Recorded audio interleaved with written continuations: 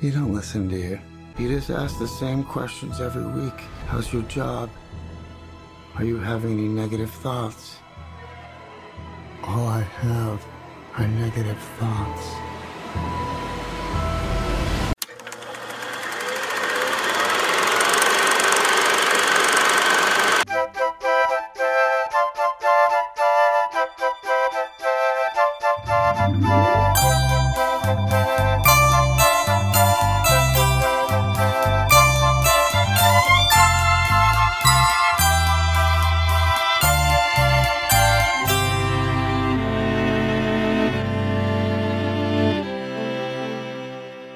Hi, everybody. Welcome to Fansplainers. I'm Ian Boothby. And I'm David Dedrick. And today we're going to be talking about what we normally talk about, which is comic book movies. Yes, it seems that's our standard. We've veered away. We've done some classic summer movies. We've done some Jawses. Yeah. Last week we talked about Freaks, which was not a comic book movie, but felt like one. It certainly had superpower elements. I wouldn't say superhero, but I would say superpower elements. And now we've almost got the opposite this week, where we have a character from a comic who does not have superpowers. It's very grounded. Yeah. I would not say realistic, but I would say there's no superpowers in it, but it's a comic book character. And of course, I'm talking about the Joker, which is a Todd Philips. Yes, that's right. The director of The Hangover, Road Trip. Due Date, Old School. Yeah, a lot of those kind of type comedies who, recently said, you just can't do comedy anymore because everyone's just too woke. And yet they did not call this the woker.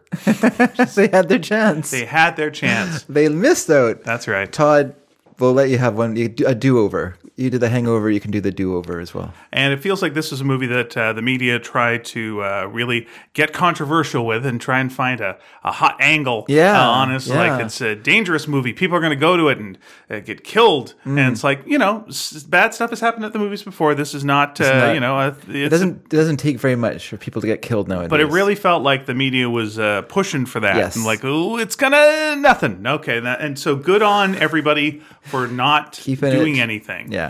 Good on you. For what it's worth, I feel like this movie is not what everyone was getting excited about. Like, I don't think it's... Do you know what I mean? Like, it's not the movie that people were getting... Well, people were saying it was the next Fight Club. Though I don't remember people rioting after Fight Club. No, and I don't think this movie is quite the same story as Fight Club. I don't think it's... There's elements. The old twisteroo has a little thing on there. And by the way, let's establish right now that we are doing spoilers. This is this movie spoiler podcast. We have another podcast called Sneaky Dragon that we do, and sometimes we talk about pop culture. Try not to spoil things there, but here we're going to do a deep dive on this, and everything's going to be spoiled. So if you don't want that to happen, put this aside in a little hope chest. Lock it up with your dreams. Is it cedar-lined hope chest? Why are we even talking about this? Yeah, I just why are we even bringing that up? Of course, I was just showing off. I'm all right, I understand you were. It's okay. Every episode brings that up. And listen to it a little bit later on. Or if you're the kind of person who goes, I'm not going to see it, just spoil it for me. Well, sit back and enjoy the talk. Yeah. All right. So we usually we'll get into what we generally felt, but this feels like a trend that's going on right now, which is Batman without Batman. And so you've got things like on television we have Batwoman. We have the Birds of Prey movie coming up. Okay. Suicide Squad had a little bit of Batman in it, but it didn't have Batman. Gotham was everything leading up to when Batman would show up. Okay.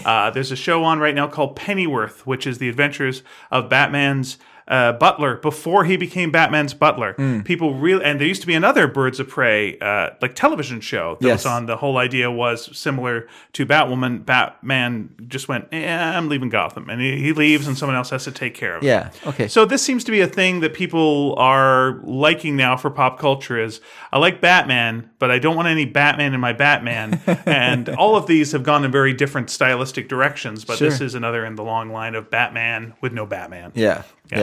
Well, I guess there's the elements around Batman that are interesting to people for whatever reason. That his character is magnetic enough that what happens around him is equally interesting to to readers or to watchers. The last movie that tried this, though boy, it didn't, was Catwoman. Okay.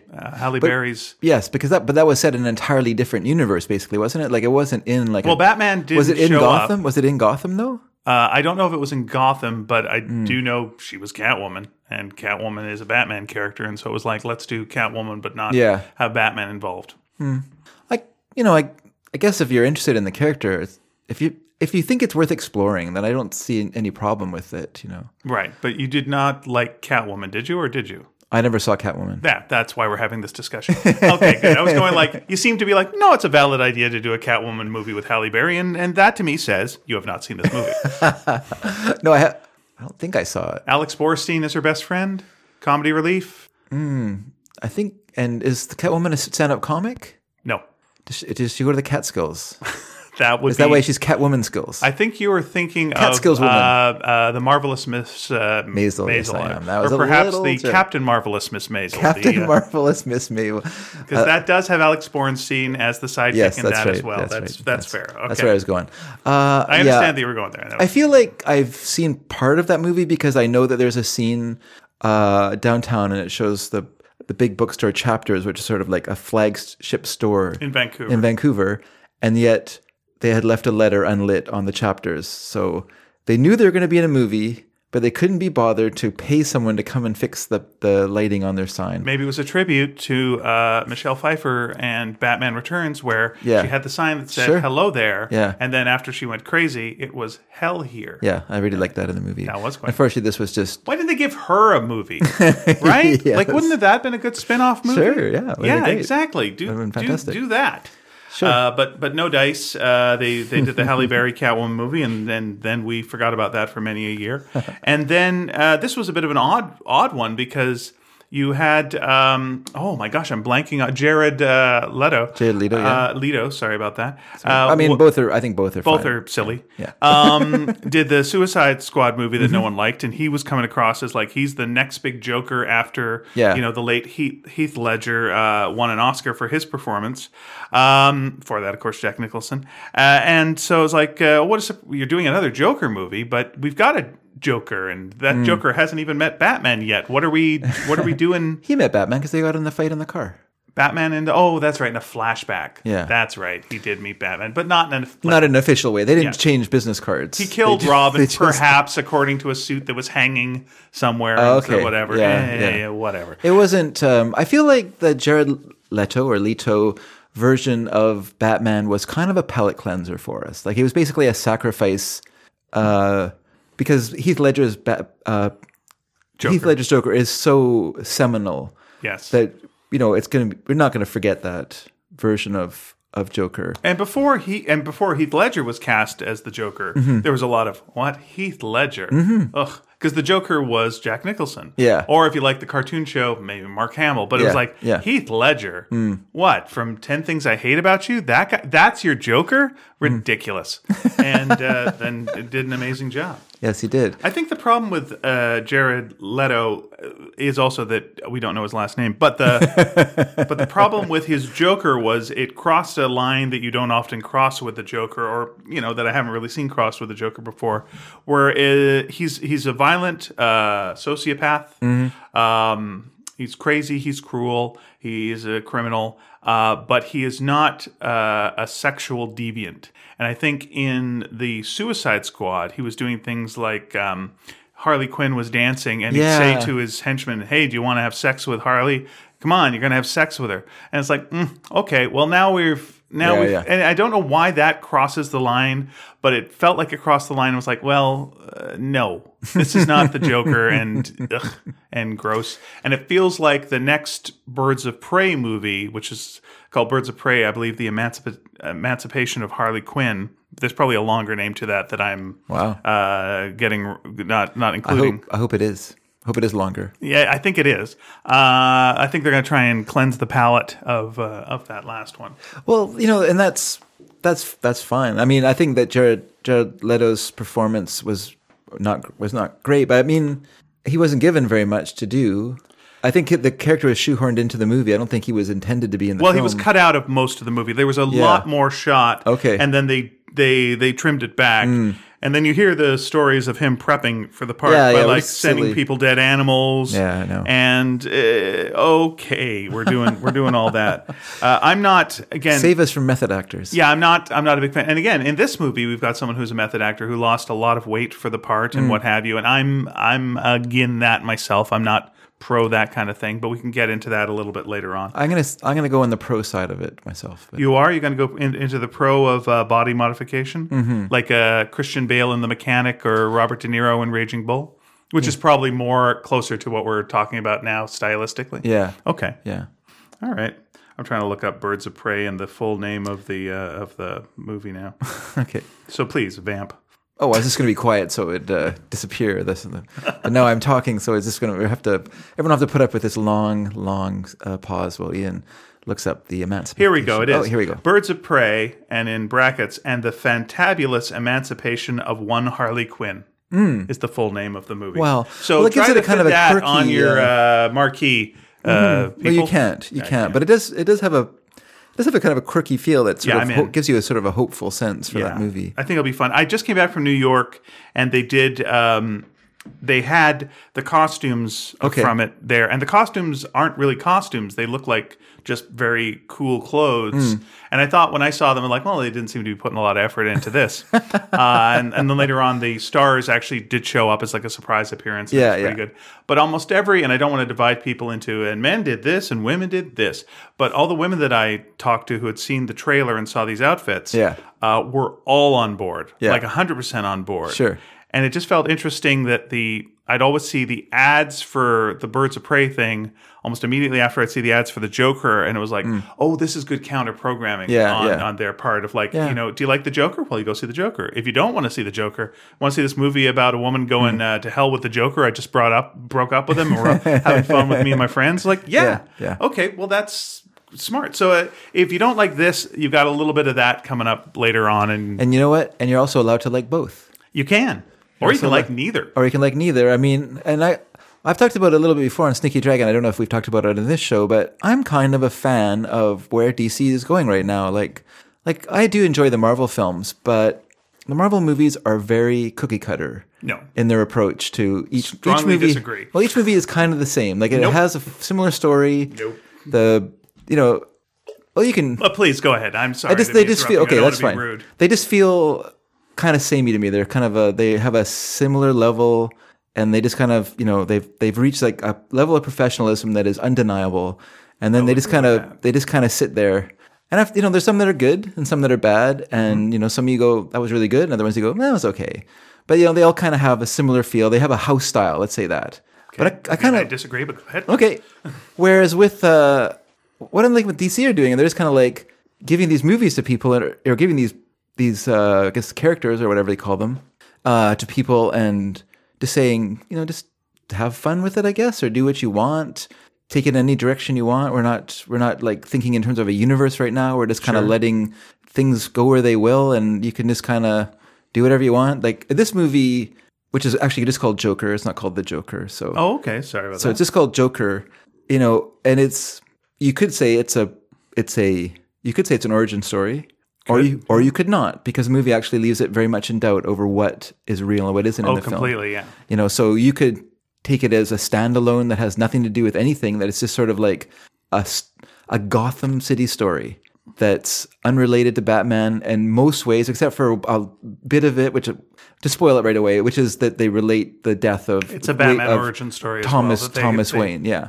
And Martha Wayne. Yeah. And Martha Wayne, like the death of Batman's parents, which is actually the part of the movie that I was most like kind of like, Yeah, by the time I want to get to the other things you said, but I think by the time we get to that point, there's a certain point where the movie you just go, well, now it's on the rails, and it's going to go where it's going to go, and it's now going to tick all the boxes, then it tries to do a twisteroo at the end, and to me it's like, this is a real have cake plus eat. Hit. Let me just say before. Let me just put in a couple of. Sure. I know that you're going to bring up James Gunn, and you're going to bring up Taika Waititi, which I think was a conscious decision by Marvel after they got rid of Edgar Wright, because Edgar Wright was taking taking Ant-Man in a direction that was too outre for the house style of Marvel at that time. Okay. That they kind of walked back that idea and are allowing a bit more personal expression in their films. But I think if you look at the majority of their movies, they're very much done to a particular, I don't want to say cookie cutter because I don't think they're exactly alike, but I just mean that they have a house kind of style. There's similar music, similar cinematography, similar, there's lots of things that are repeated throughout the films to give them kind of a similarity so that there's a flow between them all. And yes, there's the odd one that stands out, the Shane Black Iron Man 3, I think is a movie that's very different than its predecessors, and in a good way. And obviously Taika Waititi's take on Thor, which was kind of a regeneration of that character that had gone, because it had kind of gotten dead-ended in Thor 2. Those have been interesting. Like, they've kind of recognized where there's been weaknesses, but I think, overall, as a movie viewer who is not a superhero fan, okay, I have a more stand backish look when I watch these movies. I'm not totally into them because I like action movies, and that's what I go to them for. Okay, let me. All right, so I've heard people say this, and I think it's hot nonsense. But let me just give you an example. Sure. Like, of course, I can go like Thor Ragnarok is in no way like the Winter Soldier, is in no way like Spider-Man Far From Home. Yeah. Like, they're all stylistically very, very different movies. Like, you've almost got a John Hughes movie with the Spider-Man stuff with the superheroes tied on. So let me just give you this example. Captain America has had 3 movies. Yeah. It had the first Captain America First Avenger, it had Captain America Winter Soldier, had Captain America A Civil War. Yeah. Those 3 movies are radically different stylistically. Radically different. And that's 3 movies in the same series. So I'm just giving you that example off the top. Like, none of those are I would agree that they're different than the first, but I'd say the second 2 are fairly similar in style and in tone. The second one is a very grounded somewhat action movie. Yeah. And the third one, has the scene at the airport where a guy turns into a giant, for crying out loud. And there's, people in, you got Iron Man changes everything. And it's basically an Avengers movie it's just stylistic. Like, the second one is so grounded and tight. I don't know if you've watched it a second time, but it's an amazing, tight action movie where everything is believable and fairly realistic. Within this world where people are stronger than they should be. That's right. Where the most outrageous thing is there's one guy who's got wings, and when you see him, you're like, geez. And in the next movie, we've got a Spider-Man shows up. We got, again, a guy that turns into a giant and then asks for some orange slices. You've got Black Panther and and Wakanda being introduced. And, this whole thing. And that is in no way anything grounded, and it's not the tight action movie that the second one is. Yeah. You can, in retrospect, go, oh, it all links together because it goes from here to here to here. But if you look at the 3 films, very, very, very different. Even Thor, that first Thor, and then the third Thor, the second one is a bit of a dog. But the first Thor and third Thor, stylistically, radically different genres of movies. Sure. So even within the confines of their own thing, it's very, very different. And then you got, as you brought up, James Gunn is doing a very different thing in his own world. Taika is doing a very different thing in his own world. And there's some like Ant-Man that feel like, okay, we're going along with the formula, but it's a formula that they've made up. So, we're used to it now because it's successful, but I don't know if that's something to come thing. But when you're saying that DC is giving these films a chance, what I don't know what you mean, because like we just had Suicide Squad, which seemed like the most gratuitous jamming in of like, hey, the Justice League, Superman's here, and we're all got to deal with all this stuff. I'm not talking about those movies. What are, aside from this movie, what's a unique take? Well, I'm thinking of Shazam as being a film that's more the vision of the filmmaker and not of the studio. And I wonder if Suicide Squad was kind of a wake-up call for people at Warner Brothers to say, like, maybe we need to stand back in a bit and not be so micromanaging of these movies. Did you feel like Shazam, though? It felt like they were mentioning Superman and Batman. Like, the whole thing was an ad for all their other movies. I don't know if it's an ad for the other movies. I mean, they're trying to, like, tie them in a bit. One kid is the biggest fan of, like, Superman. Sure. And they actually use a Batarang. And, they refer to all the other characters, and at the end, it's a big punchline. Is one of the characters shows up, and then they have like the credit sequence with the Justice League jamming with them, though they couldn't afford them for the actual thing. I just think the voice of that film is, and the look of it is a lot different than the look of the Zack Snyder versions of. Okay, I'll give you that, movies. but I think that's because those failed. That's the thing. Like, yeah. They're that's what I think. Making changes not because they're making it for artistic reasons, but because they were flopperoos. Well, you can have the decisions. Financial flopperoos. No, they weren't financial flopperoos, but they were artistic. Justice League made money. That's what I said. They weren't. None of them were flopperoos. So they're changing. They're making changes. Even Suicide Squad was a massive success. Yeah. So they're making changes to these films isn't like an acknowledgement that they're wrong. It's just an acknowledgement that maybe their aesthetic is not working. And so the movies themselves made money, but I think the feeling was they couldn't build on these and build something out of it that would continue to be successful. Sure, that could be that. I mean, that's possible too, because they do kind of dead end in a way. But I feel like if you watch, like I say, Shazam, it feels different. Aquaman feels different. Then I don't think it was an entirely successful film, but it stands on its own. It has at least it recognizes what the weaknesses of the earlier movies and attempts to correct them in a way. What did it correct? Because it felt like it was just a CGI shit show. Yeah, CGI garbage, of course. But I'm talking about like the character development, the fact that you had characters who had actual like points of view, like they're like in Aquaman. Yeah. What was the point of view? The point of view is that driving drunk with your dad off the top, and then meets Mara, and they don't really get along. And I don't even know what Mara wanted. I have no idea. Mara's the villains. I don't Mara's know what the weak character. I don't know what Black Manta wanted. He just showed up every so often, randomly through the movie. Black Manta wanted to get revenge for the death of his father, which he blames on Aquaman. So that's character. And then that's his half brother as it gets. His half brother blames him for the death of his mother. Okay, he blames his brother he blames his half brother.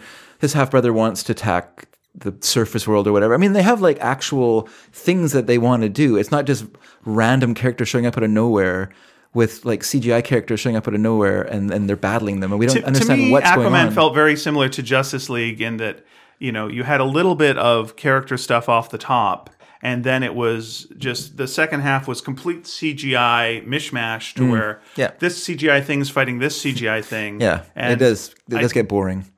That's for sure. I'm just talking about the characters, not the plot so much. I think it does fall apart in the third act. Yeah, to me it feels like so does Wonder Woman fall apart in the third act. So yeah, they have some troubles with Wonder Woman as well.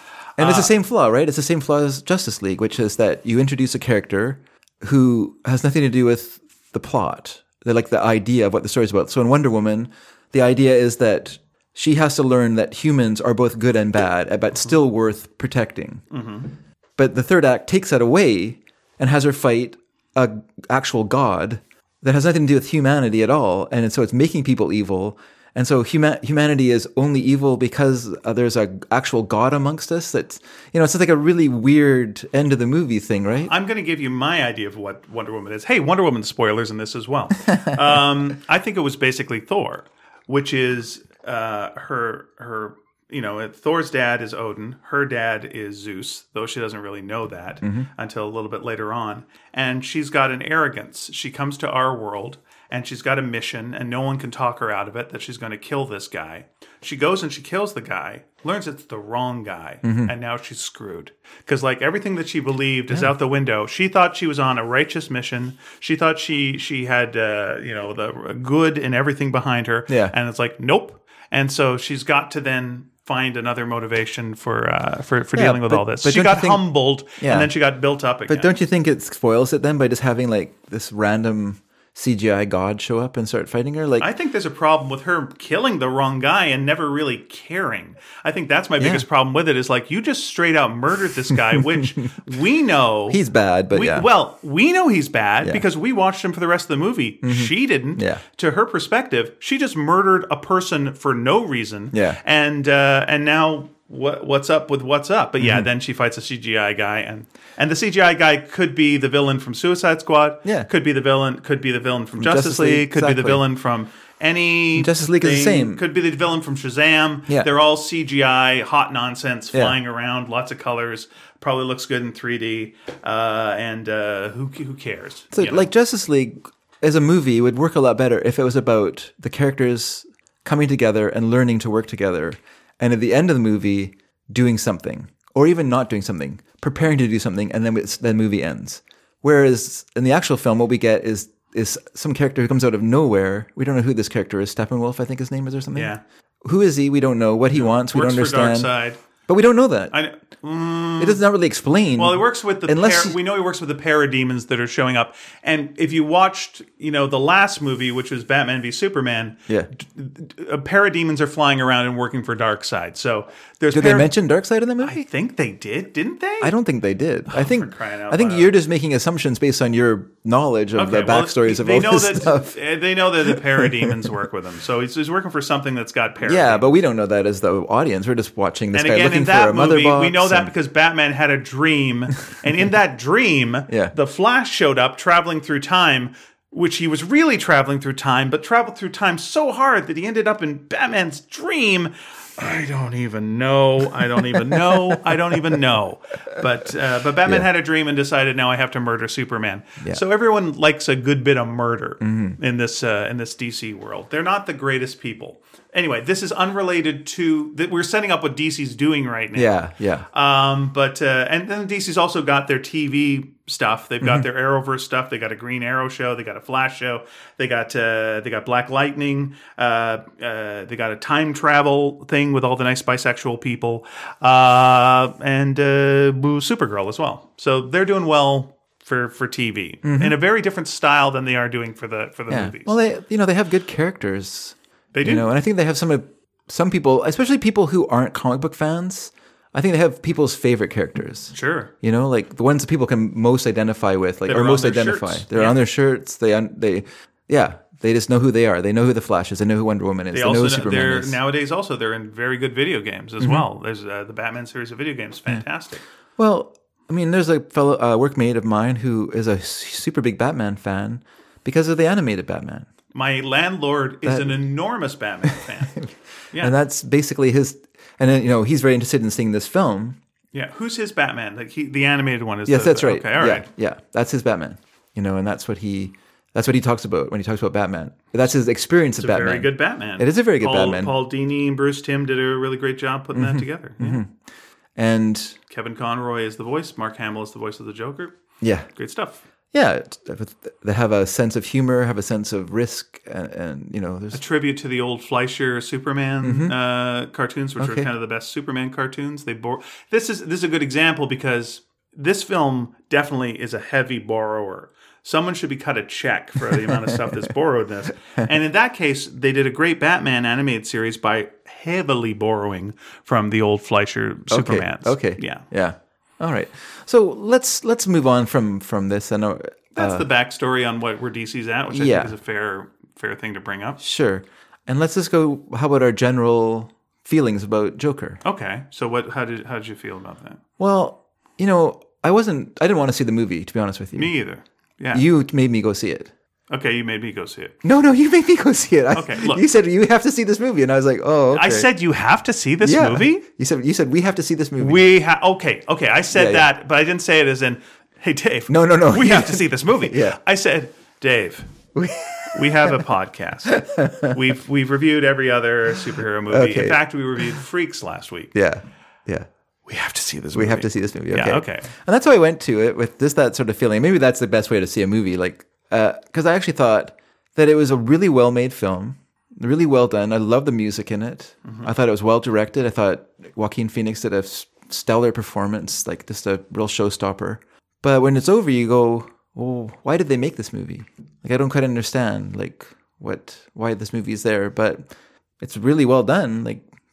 It's a really well-put-together film. They really... Yeah, that I would say generally that is my assessment of it as well, is what a technical achievement. Yeah.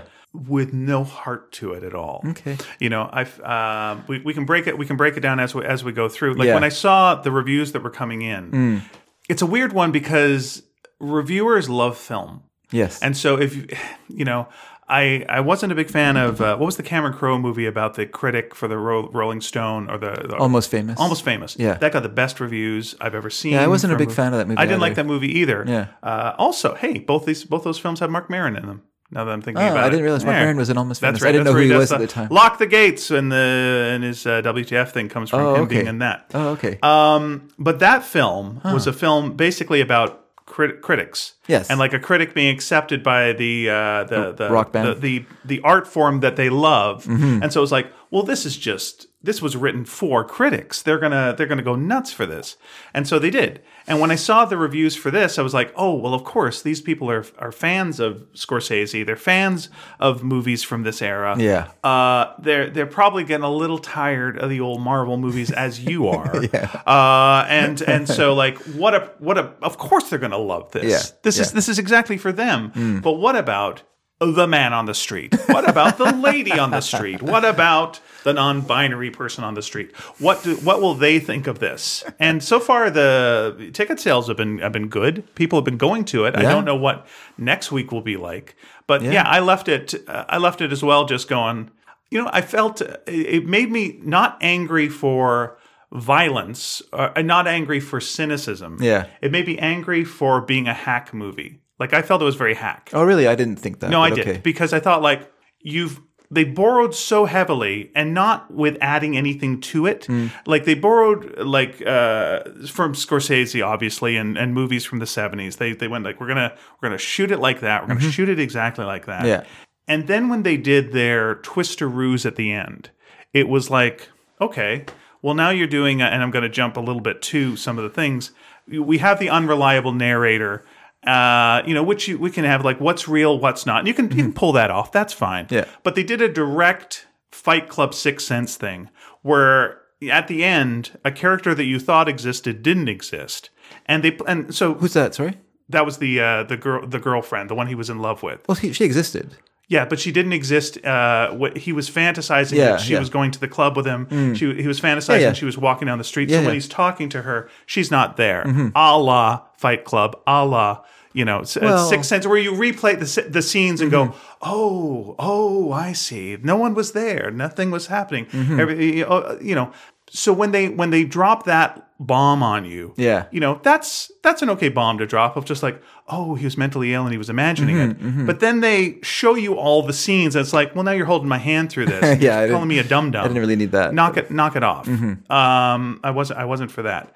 So, and then, you get to the end and it's like, is it real? Is it not real? It just seems like I understand that it's an artistic choice, but it's also a cheap choice. It's like every student film. If you go to a student film festival, about half of them are going to end with someone committing suicide because that's the thing that student filmmakers go, yeah, and this will be and we do get a scene like that in this, which is it's a possibility in this movie that he kills himself 2/3 of the way through, perhaps. Yeah.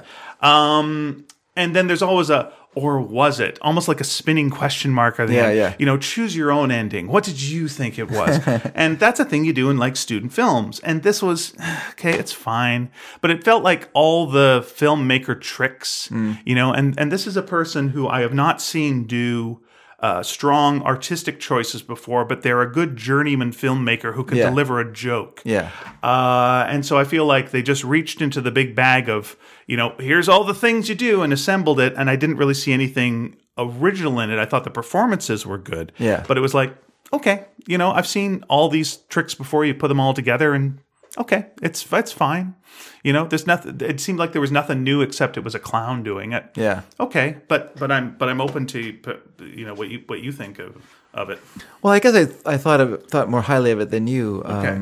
Because I like those sort of films. Like I'm a big fan of Taxi Driver. King of Comedy is one of my favorite movies. It almost seems like a parody of King of Comedy by the end. Well, I was listening to a review by the British reviewer Mark Kermode, and he said that the Robert De Niro film character in this movie is almost like a grown-up Rupert Pupkin from King of Comedy. It's if that's where he would have ended up, like, since he didn't get arrested, since nothing seemed to happen to him for what he did to get onto television. Like, this is sort of the end product of that. It's a sort of character who's, obviously like based on Joe Franklin, the the famous New York talk show host who was on for years and years on TV in New York City. Someone who never left New York City in terms of like popularity or fame or anything. I only know about that him. office that was covered in files that was just very disturbing. You can see his office in the Aristocrats movie. Okay. And go, oh boy. Yeah, I only knew about him because of Drew Friedman, the cartoonist, because he and his brother were fascinated by this guy because he's kind of like a low, I want to say no talent, but let's say low talent hack, kind of a character who kind of is on the fringes of show business, but isn't like a central part of anything. And that's kind of the character, Robert De Niro's character in the film as well, as a sort of someone who's sort of on the fringes. He's not, he's not like, it's not a pride. I don't think of it as a nationally. You don't think he's a Johnny Carson in this? No, I don't think it's a nationally made show. I don't know. It felt like it was Johnny's. It was definitely Johnny's curtain. It was definitely it had that element to Johnny it. style intro to it, and it was kind of a Dr. Ruth Westheimer type. Here's another thing they borrowed from was of course Frank Miller's The Dark Knight Returns, which has a scene where the Joker shows up on a Letterman type show, and I believe there is a Ruth Westheimer type character that's there, and then he ends up killing the audience. So it felt like there was a little nod to that, the Joker being on a talk show. Okay. Yeah, I do think there's elements of this movie that are obviously of course fanish. There's a comic called The Killing Joke, which has the Joker origin story, which may or may not be true. He could be making it up much like this. Yeah. He says in the comic that he prefers his origin to be multiple choice, but he's a stand-up comedian in that, which was the first time we've seen the Joker as a failed stand-up comedian.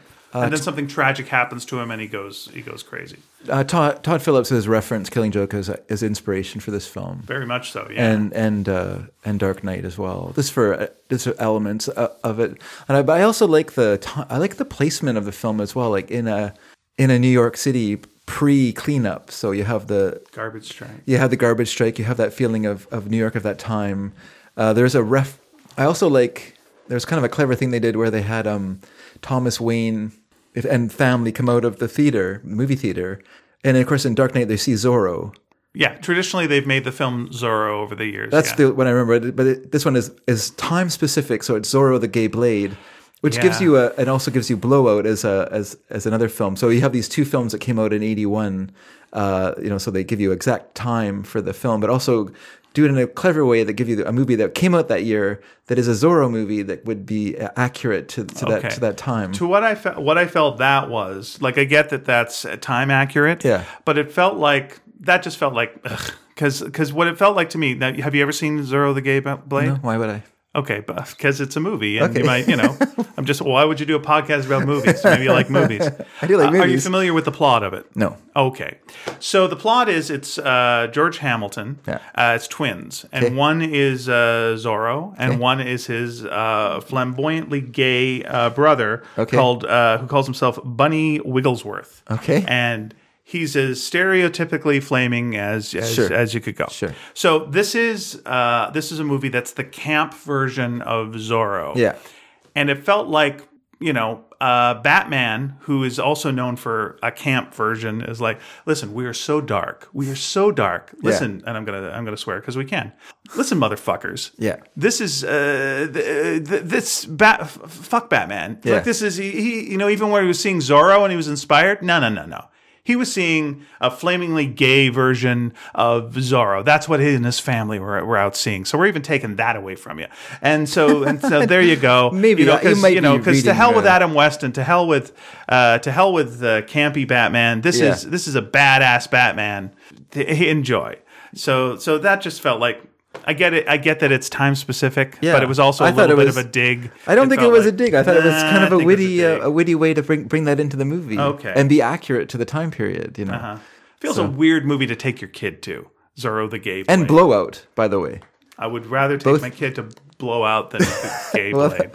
Yes, Blowout is sort of a nod to the great 70s films as well. This movie is obviously drawing from. I mean, you could. There's no reason to not have it be Zorro because earlier on there's a film festival that's playing Charlie Chaplin, and so they do show old movies in this world. By the way, sure. Here's just the Charlie Chaplin reference is more a reference to to Joaquin Phoenix's performance. Right. Well, here's the thing about that. Maybe this is one of those situations where, hey, maybe Ian went to the bathroom at the wrong time and missed this. But like, they show a Charlie Chaplin movie, and what is it? Modern prop? No, it's not. Modern? It's like he's in the movie. He's a like a security guard in a department store. Okay.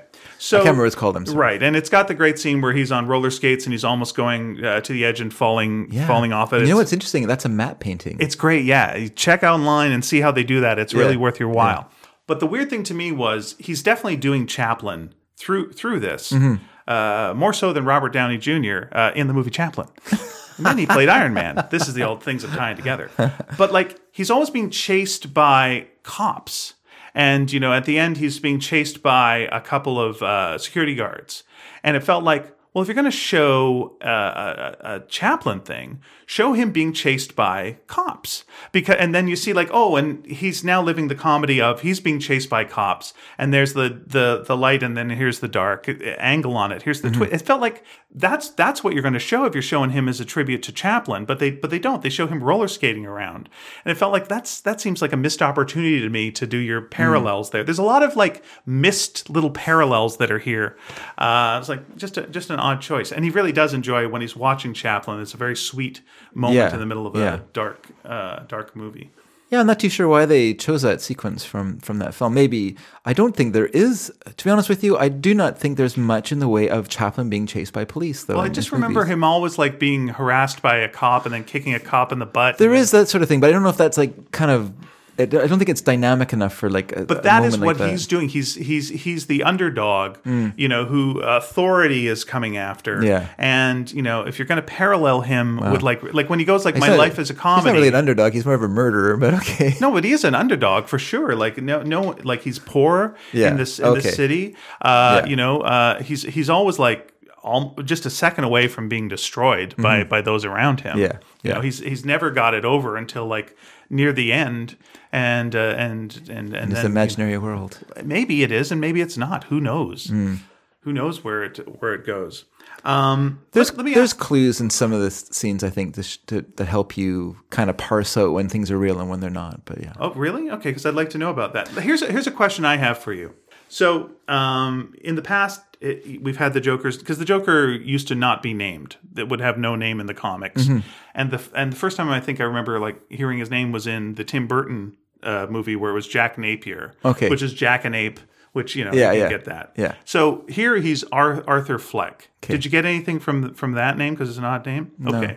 So I was wondering about that, and then I was like, okay, there's probably a pun or something in this. Then I'm like, okay, Affleck. He's Affleck. His name is Affleck. His name is the same name as Batman's, the guy who's playing Batman. Okay. And his mom's name is Penny. And it's like, okay, is there anything to do with that? And the only thing I could think with that was that, you know, Pennyworth is, you know, is the butler, but I can't think of anything past that point. But it feels like it's like a weird name of Arthur Fleck. Like to name someone that feels like you're trying to. A fleck is a thing, right? Like a fleck is like a bit of spittle that comes out of your mouth when someone's talking. So I think it's fleck and nothing. It's nothing. So he's just he's Arthur Nothing basically is his name, which is, you know, like calling, you know, Captain Nemo like Captain No One. You know, like just there's a sense of I think. I'm not sure how clever they're trying to be in some of those elements. You might be making your own maybe, but you're welcome to do so because this movie really does leave itself open ended in lots of ways. There's things like, you know, he okay. I'll just throw a couple of things out here. He's got a bit of a disease where he laughs uncontrollably. An actual disease. Oh, what is that called? I can't remember the name of it, but it is an actual. Okay, and so actual physical or like it's more like a nerve, What do we call it? Like a neurological disorder. Okay, yeah. And he hands out cards to people to explain it. And that to me, it just felt like it was a bit of a tribute to what the Joker does later, which is the Joker hands out a card, you know, when he's done something. Sure. So I thought that was a little bit of an odd. Later in the movie, these are things I don't know about the character. Well, you know them from seeing Batman movies. You know that Batman Beyond, or not Beyond, Batman Begins ends with Commissioner Gordon going, "There's been some murders," and it's and he gives Batman a playing card. Just goes, he leaves these on the scene. Oh, I didn't know that's what that's the end. That's how that movie ends. And then there's that in Dark Knight. Oh wow, I didn't remember that. So just so people know, I very rarely see movies more than once, just because I get really bored. So fair enough. I don't know. It is something about there's some movies that I can watch over and over again, and this movie I think would be interesting to watch again, just to try to pick up. It's kind of like watching Videodrome, the David Cronenberg film. Okay. When you watch it again, you can see exactly when the dream starts in the film. Like you go, this is where it begins. So now the rest of the movie is all some sort of weird hallucination. I get it. And I think you could watch this movie and you could pick up some of the clues. One I picked up just watching it was, there's a scene where everyone has newspapers and all the newspapers say "kill the rich," and I feel like that is a pointer to a fantasy sequence, because it seems very unlikely to me that there'd be any newspapers that would put "kill the rich" as a headline on the paper. And so I feel like it's more just sort of like kind of his own sort of fantasy world building where everyone's for him, like, so everyone's kill the rich. This is obviously what we need to do. You did the right thing. You are a hero. So that was to me like a pointer to when he's in a fantasy world. And obviously the end of the film when he's the smash into the police car and that he's rescued and and it's in a Christ pose over top of all these people cheering and these riders and stuff like that. Once again, obviously a fantasy sequence. Really? Because it cuts right away to him being in an asylum. So it's a pretty interesting cut. And then that almost seemed like a parallel to Heath Ledger in The Dark Knight, where he's driving down and really enjoying the city. Yeah. And, of course, in that movie, a lot of cars smash into each other, and that's how people escape. Like, at that point, it felt like we're going full Joker. We're going full cartoon. Sure. This is... but it's full cartoon. Now we've reached where we're going. Yeah. Like, he got invited on a talk show. He's now famous. We're full cartoon. People are worshiping him now, and he's leading Gotham City. Yeah. Or it's just full on fantasy, because it really is like the climax of a fantasy, So it cuts right away to him staring at this woman in the asylum, So you get this sense of him, because there's a couple of sequences where he's doing something, and then you realize that it's a fantasy sequence that you're watching that's not reality. Like for instance, when he's watching television with his mom, there's really no clue to why he's suddenly in the audience watching the show, being called up on stage and stuff like that. Yeah, what he wants to see played out. That's true. Right. That's right. So the movie kind of doesn't give you like a lot of help figuring out those sequences, and it gets more jumbled as the movie moves on. Just to kind of go back, like I know you think Todd Phillips. I mean, I think you're right. I think Todd Phillips is a journeyman director. I don't think he's someone that we would look to as like a visionary filmmaker to me, or a his stylist. Films work because he casts well. I think you're right. He introduced you to Will Ferrell. He introduced you to Zach Galifianakis. Yeah. And Bradley Cooper playing a comedic character. So please enjoy these actors. I'm going to let them do their thing. Bradley Cooper's one of the producers of this movie as well. Right. And so I think that he's clown is born. I think he's a good actors director though, and I think that's part of it isn't just that he hires good actors, but also that he coaxes good performances out of actors in movies. Yeah, definitely. I mean, he's done a good job hiring, Joaquin Phoenix for this, for sure. Yeah. And something he did with this movie was, and I really love the musical score for this film. Like, I thought it was just absolutely fantastically great. And one thing I thought was interesting that is he had Hilda Gottsman's daughter. She wrote the music for it based on the script. She didn't have any visuals when she wrote it. And so he had the music on set to play while the actors were working, so they could.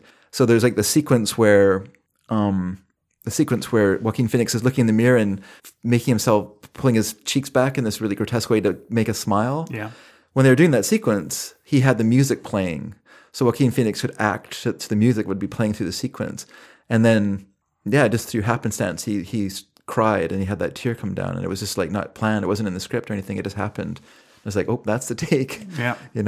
So yeah, I think he knows how to like coax performances and stuff. And I know that you were making fun of Joaquin Phoenix for losing weight, Not making fun of it. I just think it's unnecessary. Yeah, to a degree, I agree with you. I don't make fun of Christian Bale for doing that in The Mechanic, or again, Or Robert in, De Niro Vice, gaining weight for Raging Bull. You know, you can do that if you want. I just think as an actor, it's not a necessary choice. It's not totally necessary. I worry about actors feeling the need to risk their health for this kind of thing. Sure. Like I would not have liked. Like they said that he couldn't do a lot of reshoots, and they had to only have him for a certain amount of time because it wasn't healthy for him to be this weight for too long. Yeah. And to me, as someone who, when it comes down to it, I know it's art, but it's also entertainment.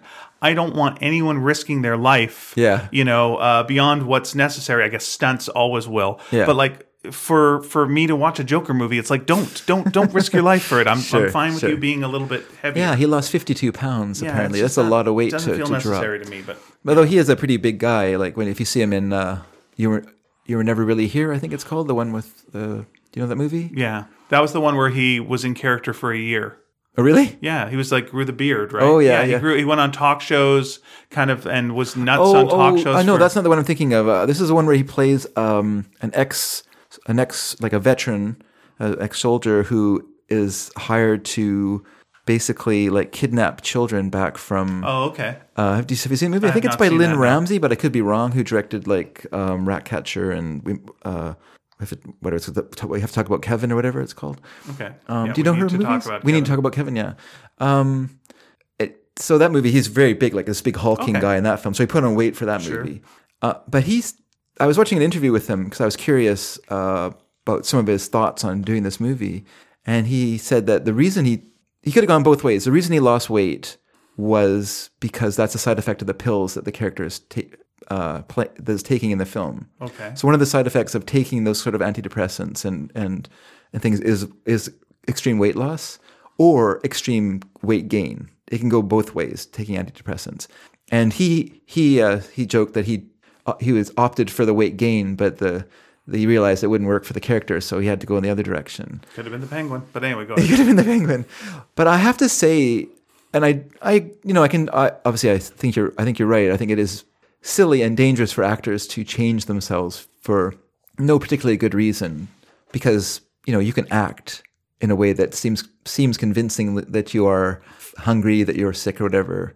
But I have to say that in the film, the scenes of him with his back turned and he's trying to work on his shoes, and just the grotesqueness of his, because he has a rather large frame, like a large chest, with Joaquin Phoenix, so he's got a large frame, and then these little tiny arms coming out of it, and he's hunched over, and then there's a bruise on his back from being beaten kicking, up, and he's working away, and it's really kind of disturbing, and of course the music's playing as well, so it has this kind of monotonous tone music playing, and he's and so it really kind of creates this really grotesque feeling, which I don't think you'd get the same with a normal Joaquin Phoenix, with Johnny Cash Phoenix, let's say, or whatever.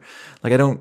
So I think, in terms of was it worth it? I think it was in terms of the performance. I can see how it would help. Actors like to do that kind of thing. They like to have to learn an instrument. They like to have to lose weight. They like to have to learn martial arts. Yeah. They like to have to do all the things. I think it focuses you into the character, and it kind of gives you this extra doorway into it. And the other thing that was interesting was that Todd Philips said that Joaquin Phoenix is not a method actor. He says he doesn't stay in character during the film. Okay, well, not in the film, no. But he was in character for a year, on different talk shows, and pretended to be this person in real life for the movie that he did. So he is a method actor. That was a project, though. Phillips was saying that he'll be joking and fooling around on the set. Okay, that's good. And then then you start acting, and then it's different. Then you go into character. That's probably might be a little bit of a dig towards Jarrett, because who wasn't, who was completely crazy character, being mean to people, mailing them, which garbage. is silly. This silly. You don't need to do that, right? I mean, honestly, well, you can just act. You can just act. I don't know what's silly and what's not. To me, it's that seems dumb to me to be mailing people horrible things and being a jerk on set. Yeah. But is it?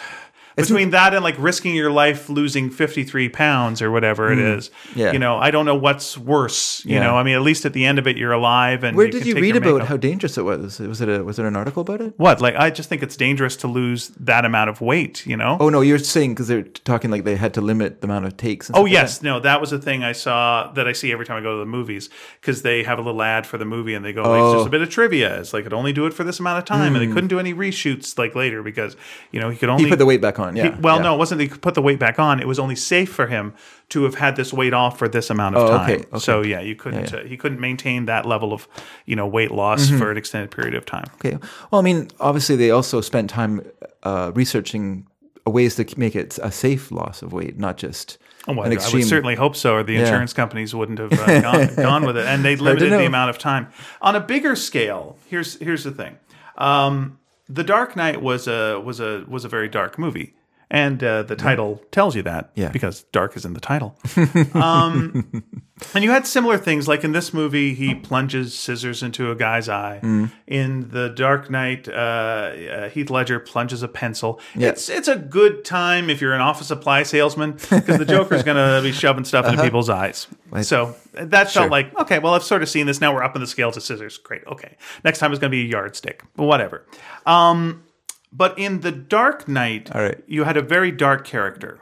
Okay. But in the end, the Joker was wrong. The Joker believed that he was an agent of chaos. He thought, the city was broken. He thought the world was broken, and he thought that the big twist. Sorry, spoilers for The Dark Knight. Is like he feels that people will always look out for their own self-interest in the end, and he's proven wrong because there's two ships who have the option to blow the other ship up to save their own lives. And there's even hardened criminals on one ship, and just regular citizens and whatever. And then after a bunch of debating, they all decide they can't, and they're gonna sacrifice their own lives rather than kill the other people. And so the Joker finds out. There's a fight between Batman and the Joker, but the real fight is where the Joker finds out, no, you were wrong. People aren't bad. They are better than you expected. Your philosophy on the world is incorrect, and that's where that kind of wraps up. In this movie, the Joker is right. Is like everyone is a piece of shit, with the exception of the little person who is his friend, who he lets live. But aside from that person, I think that was Jerry. Maybe it's Jerry. Aside from that person, there is no one else. And Zazie Beetz' character, the mum, who the woman who lives down the hallway from Why him. is she a good person? Well, we know nothing about her. We know nothing about her, but she is one person that does not like actively avoid him in a situation. She engages him in the elevator. But no one does anything good. Okay. Like she complains about her day to him. That's it. That's what she does. Okay. That's all she does. So we don't know if she's good. We don't know if she's bad. We don't know what she is. There is not one person. She talks to him in a human way. She complains to him about her day. Sure. That's right. That's what people do to each other. People talk about their days to each other. That's right. That's legitimate. the one thing she does is she complains to him about her day. Okay. That's it. Okay. Is it bad that she complained about her day, or is it bad that she talked to him? But like, if someone goes, "What a shitty day," huh? Well, you don't go like, "Well, that's a good person." Like, there's no one in this entire movie at all. Who's a good person? No one. Well, at all. So, like, the Joker, if you go with it, this is in any way the reality that is real, the Joker is correct. The world is shit. Everything is shit. And rebelling against it and killing and doing all that, that's fine. Because there's not a person around that is in any way of value. The best person that you can think of in this movie was someone who just went, what a day. That was it. That was the best thing a person did in this entire movie. It's slightly more than that, but okay. What did she do? And then she like put a little gun to her head and like she did like just a light joking thing with him. Sure. That's the best person. I know, but that's the only person that actually engages with him as a human.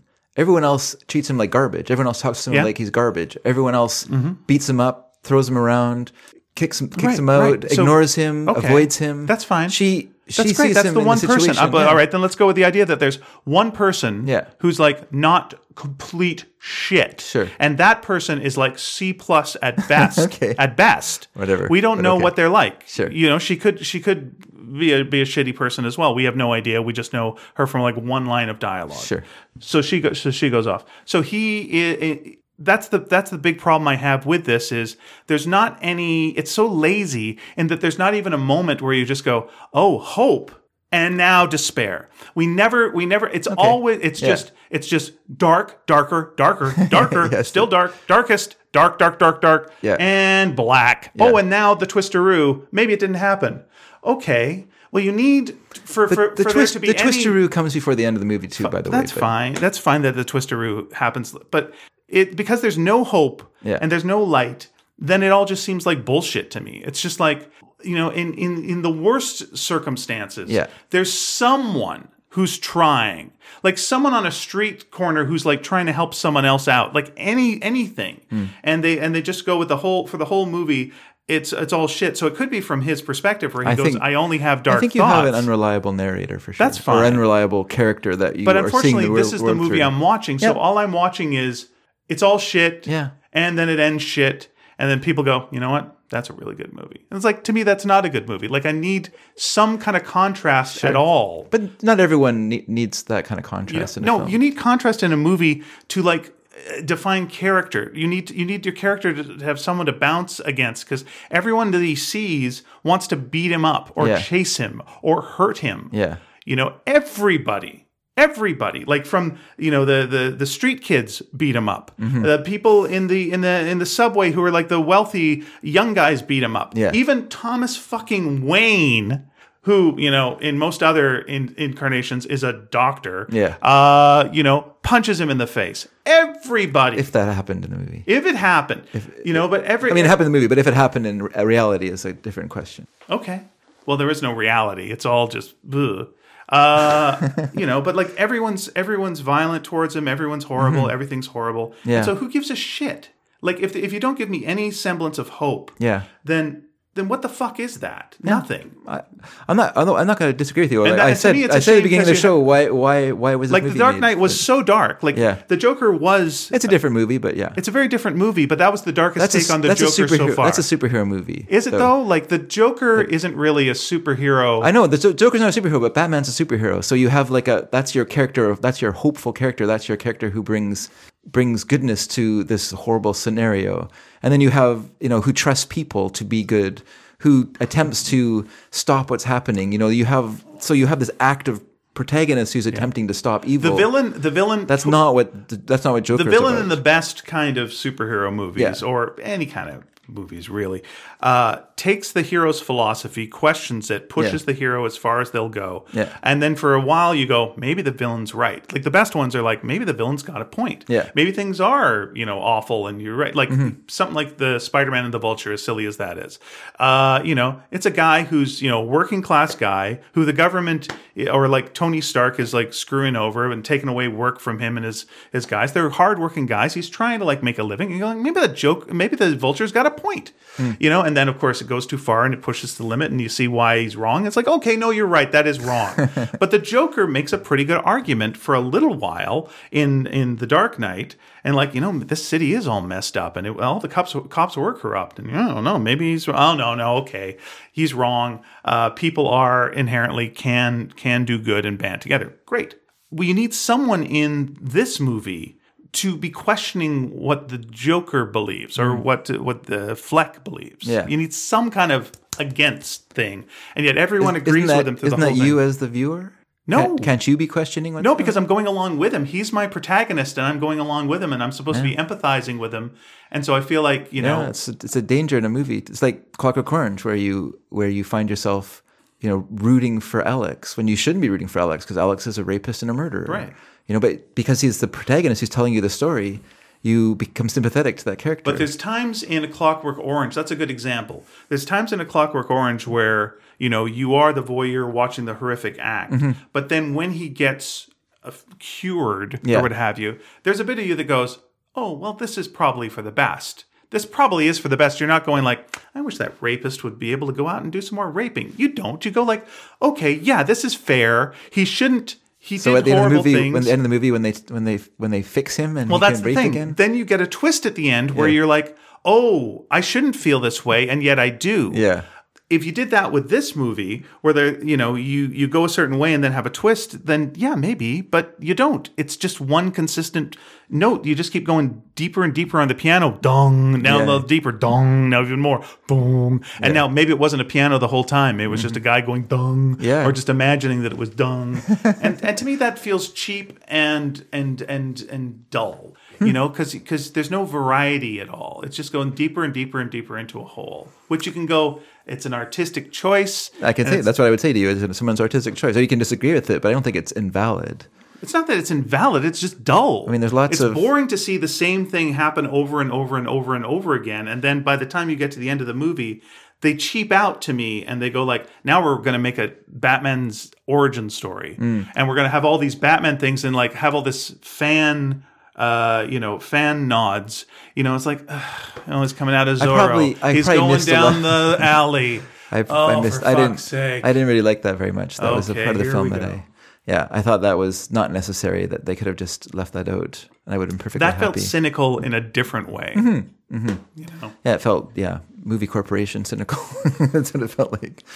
The Killing Joke was one of the first, like Dark Knight was one of the first comics to take things to adult version of and did Joker. It did a very good job overall. Yes, it did, and it was a nice surprise, and it was refreshing, and it was a good contrast to what had come before. Then a little bit after that, Alan Moore and Brian Boland did The Killing Joke, which is awful. Which at the time I said it was awful. Technically, I was right. Okay, technically I think it's well done as well, but it's a bit stiff. It's wrong-headed, but again, like this movie, it goes with the idea of the Joker going, everyone would be like me if you had a really bad day and were pushed to the limit. Okay. So what he does in that book, spoilers for The Killing Joke, is he thinks Commissioner Gordon is a good man. He shoots his daughter through the spine. His daughter is Batgirl. Yeah. But it doesn't matter that she's Batgirl because she's just an object in this, quite frankly. She's just there to motivate Commissioner Gordon. Okay. And then he strips him down, puts him in bondage clothing, takes him to a fair, shows him the pictures of his daughter in pain and naked and all this, and is like trying to drive him crazy. And he fails. And Commissioner Gordon, when Batman shows up, says to him, bring him in by the book. Bring him in by the book, because he believes in the things he believes, and the Joker once again fails. Yeah, because his philosophy was wrong, which I think is the right way to do that kind of story. But that was the start of something that Gail Simone, who's a friend of mine, and a really good writer, called Women in Refrigerators. And why she called this thing Women in Refrigerators is there was a thing that was happening in comics where the villain would kill the hero's girlfriend or wife or mother or some woman. What's in the box? What's in the box? Exactly. And there was a Green Lantern story where his girlfriend was in a refrigerator, and that's why they call it Women in Refrigerators. Okay. So, I was wondering if there was a little bit of a nod to that in there where when Arthur Fleck has had enough, he seals himself into a refrigerator. Yeah. And we're like, oh, he just fridged himself.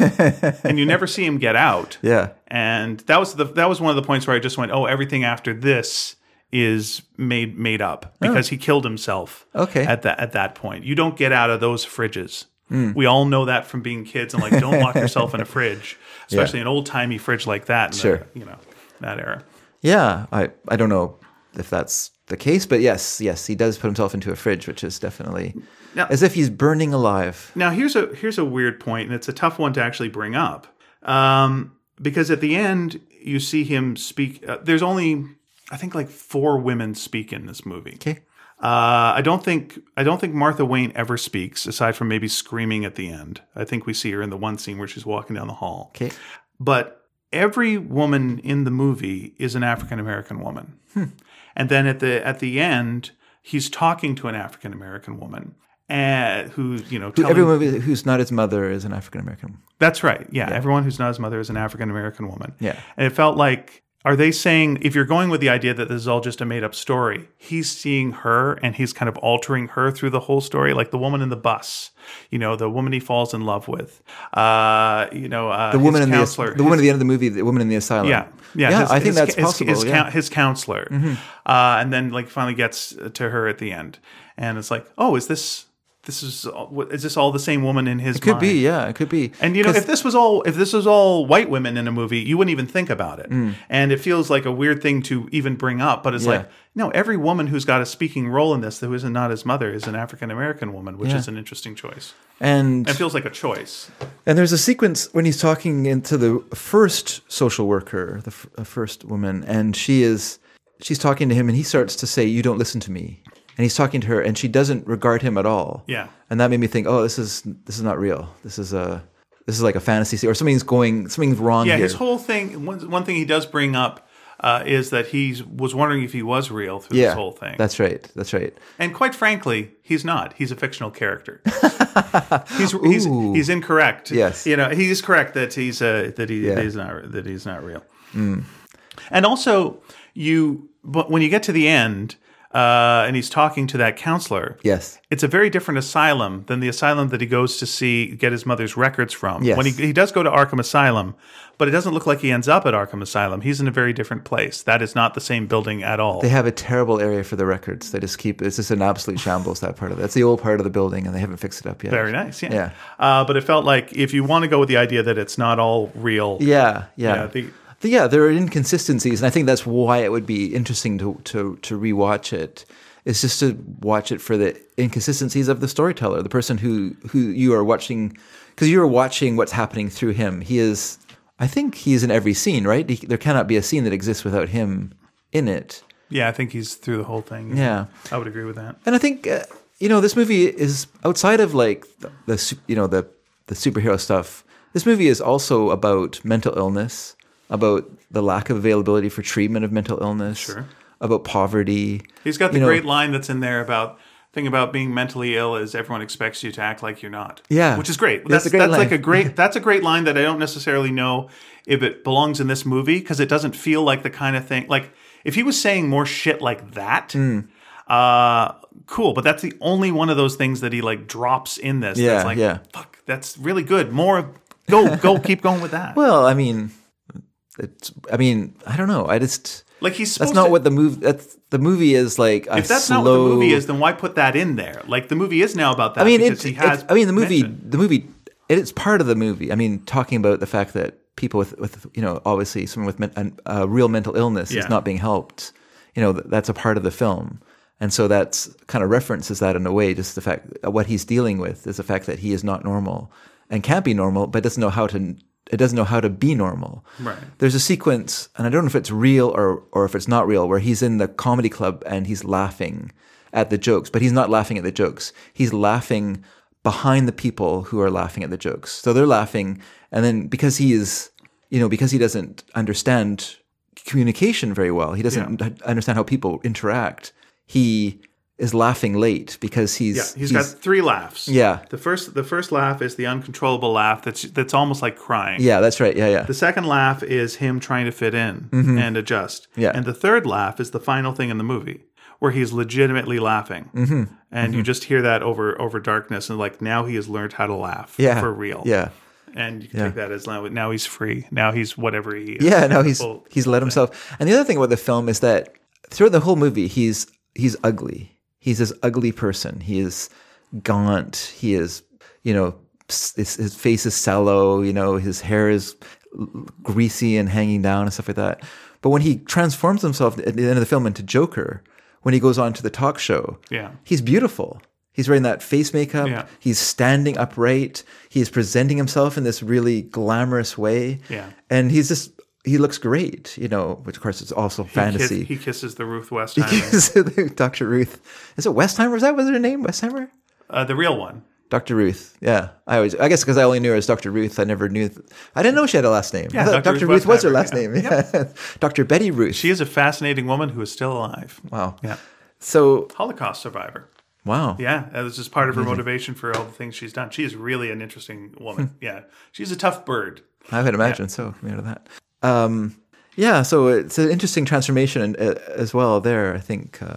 Joaquin Phoenix does he's an actor that I have a lot of time for. I think he's very good in most of the movies I've seen him in. I haven't seen him in every movie that he's ever done, but I think that, when movies I've seen him act in, I always think, wow, what a great actor this guy is. Like, he just really makes the movie, he he just lives in the film, you know. Do you think, going with a bigger question here, I think one of my big problems philosophically is that the Joker's correct in this movie, which is a way you can go, a way you can go. But I feel like when you make someone who is, famously a villain correct, and like, well, then the hero is going to be wrong. Like Batman, if Batman gets created into this universe, Batman will be incorrect because he'll be fighting for the rich. Batman is the argument against him being right, though, isn't he? Like, if your argument is that no one acts for the good, for the public good, and sacrifices themselves for the good of people, then Batman is like the ultimate, answer to that. Here's the problem, though. This is the bigger problem. Is this guy is Joker. Joker. Okay, but let's go with the idea that he is the Joker that we know, and this was the origin story of the Joker that will fight Batman. Okay. First of all, we're going into the old tradition now that seems pretty common, which is the Joker is much older than Batman. Yeah, he sure is. Like, not only, like, it used to be Batman beating up Burgess Meredith seemed like, that's an old guy who shouldn't be fighting Burgess Meredith. And even Frank Gorshin, I think, like, he's a very skinny man. It's not a hard fight. But, like, going with Gotham or going with Michael Keaton and Jack Nicholson or whatever, it's always fighting an old dude named the Joker. Well, it falls in line with, 60s superhero comics. But the big problem then Generation is gap. Batman should never punch the Joker because the Joker is mentally ill, legitimately mentally ill, and cannot control his own actions. Like, he can't. Yeah. He is this thing. He was either born this way or tortured until he has become this way. Yeah. But he does not have. He is mentally ill, so you should not. As a guy trying to lay down the law, punch this guy in the face. Like, you should stop him. Yeah. But we should not. We should get him on his pills. But we should. Yeah, that's exactly what he should do. And get him the right pills. Yeah. But we should not be rooting for Batman to beat up the Joker. So there's a fundamental flaw now. I think that's just a fundamental flaw to Batman, where you've got all the villains in Arkham Asylum. Yeah, if they're all mentally ill, Batman shouldn't be. We shouldn't be going, good. Beat up that person who can't control doing riddles. Beat up that guy with a bird obsession and the lady who likes plants. Like, then we're wrong. They shouldn't be at all. Like, we shouldn't be going, good for them. They're not evil. No one's evil there. Yeah. They're all just like but maybe have a disease. But maybe they are evil, but also insane. That could be, but you're messing it up by having them be insane as well. And when you're having the whole setup here of like, him saying the thing in his diary of like, people expect you to not be this. He's saying, I can't not be this. But don't you think like a character like Hannibal Lecter is also insane? Well, that's isn't that a person who's insane? That's what was said in the Manhunter was where what's the name? Will? Yeah. Will. Okay, Will. Where Hannibal Lecter is asking, how did you catch me? And it's like, well, I had a really big advantage. Like, what is it? Well, you're insane. There you go. That's it. You know, that's the thing. But you can be insane and also know the difference between right and wrong. Mm-hmm. But you might not. That's we don't know. Possible. It depends how. Like, it looks like this Joker doesn't know the difference between reality and not. Mm-hmm. But like, he knows it's wrong to kill people. Does he? You're making an assumption there. He doesn't know that lady doesn't exist when he's walking out with her. Like, to say that he knows the difference between right and wrong. I don't know if he doesn't know. But you do. Okay, that's right, and you're correct. You don't know. Yeah, like I don't know if like his fantasies. He may be he's actively creating his own fantasies in the film, right? Maybe. We see him do that when he's dreaming about going on to the when he's show. Fantasizing in bed, he's daydreaming about it. But when he's walking out down the street with the woman that he's attracted to, I don't know if he knows that she's not real. I don't know if he's just like making that up, or like when he's at the stand-up club, is he imagining her in the audience? Yeah, that's that's a weird thing. He's imagining everything in the comedy club.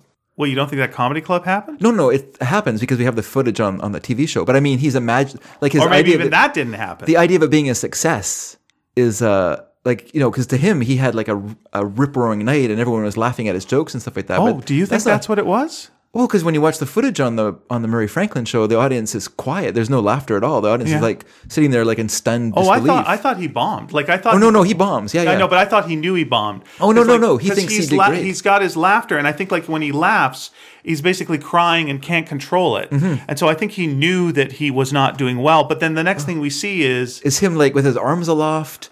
and he's walking out of the club and he's happy with her and everything's great. Because that's just the total fantasy at that point.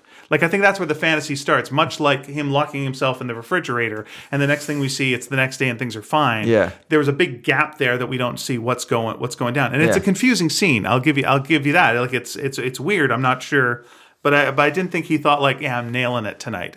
I thought like when he was watching the TV and sees himself on the screen, he's definitely surprised. Yeah, yeah. And then he gets mad and some things happen. Things happen. And again, it feels like that could be fake. That might not be real. Yeah.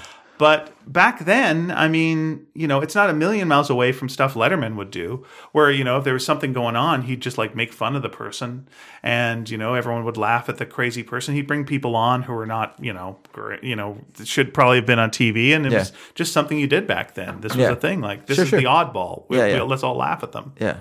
One thing I didn't think worked was I didn't think that De Niro made a good Carson. I didn't think he made a good one of those guys. I thought his joke delivery I thought, because I don't think he was a Carson. That's what I mean. I don't think that's what he was. I think he was a local celebrity, like a Gotham celebrity, like a Joe Franklin. That's why he's Murray Franklin.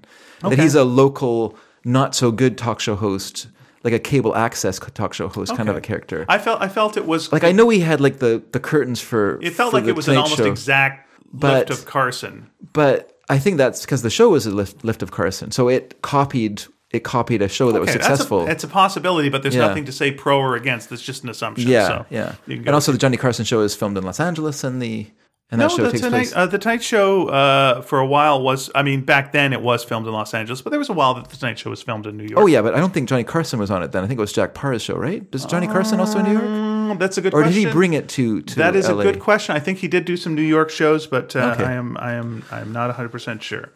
Yeah. All right. Well, let's bet $200 on it. Now, one thing I also had it's like, here's the thing. There was it's weird to bring it up this way. There was a cartoon I liked called Duckman.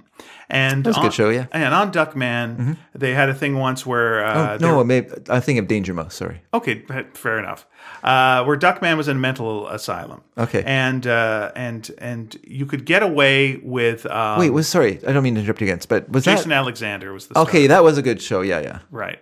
And there was a thing where no one would notice you if you were dressed in a crazy costume. Yeah. So he was dressed, I believe, as Scarlett O'Hara. Okay. And he was walking along, and everyone was ignoring him because they all just Yeah. The only time that they would notice you is if you did anything that was in character. So at one point, like, he goes, "Oh, fiddle-dee-dee," and then everyone notices him and they grab him. And it's like, you do the one thing and it breaks the thing and it breaks it all. Breaks the spell. And like the whole movie, there's not a laugh in it. There's no comedy relief. No. At all. No. They're holding you down, brother. Yeah. But there's one funny scene.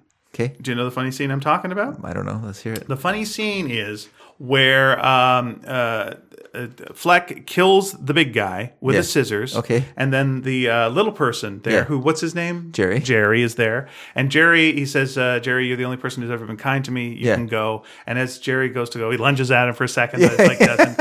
And then Jerry gets to the door and realizes he can't open the door because the lock's too high. The lock's too high. Yeah.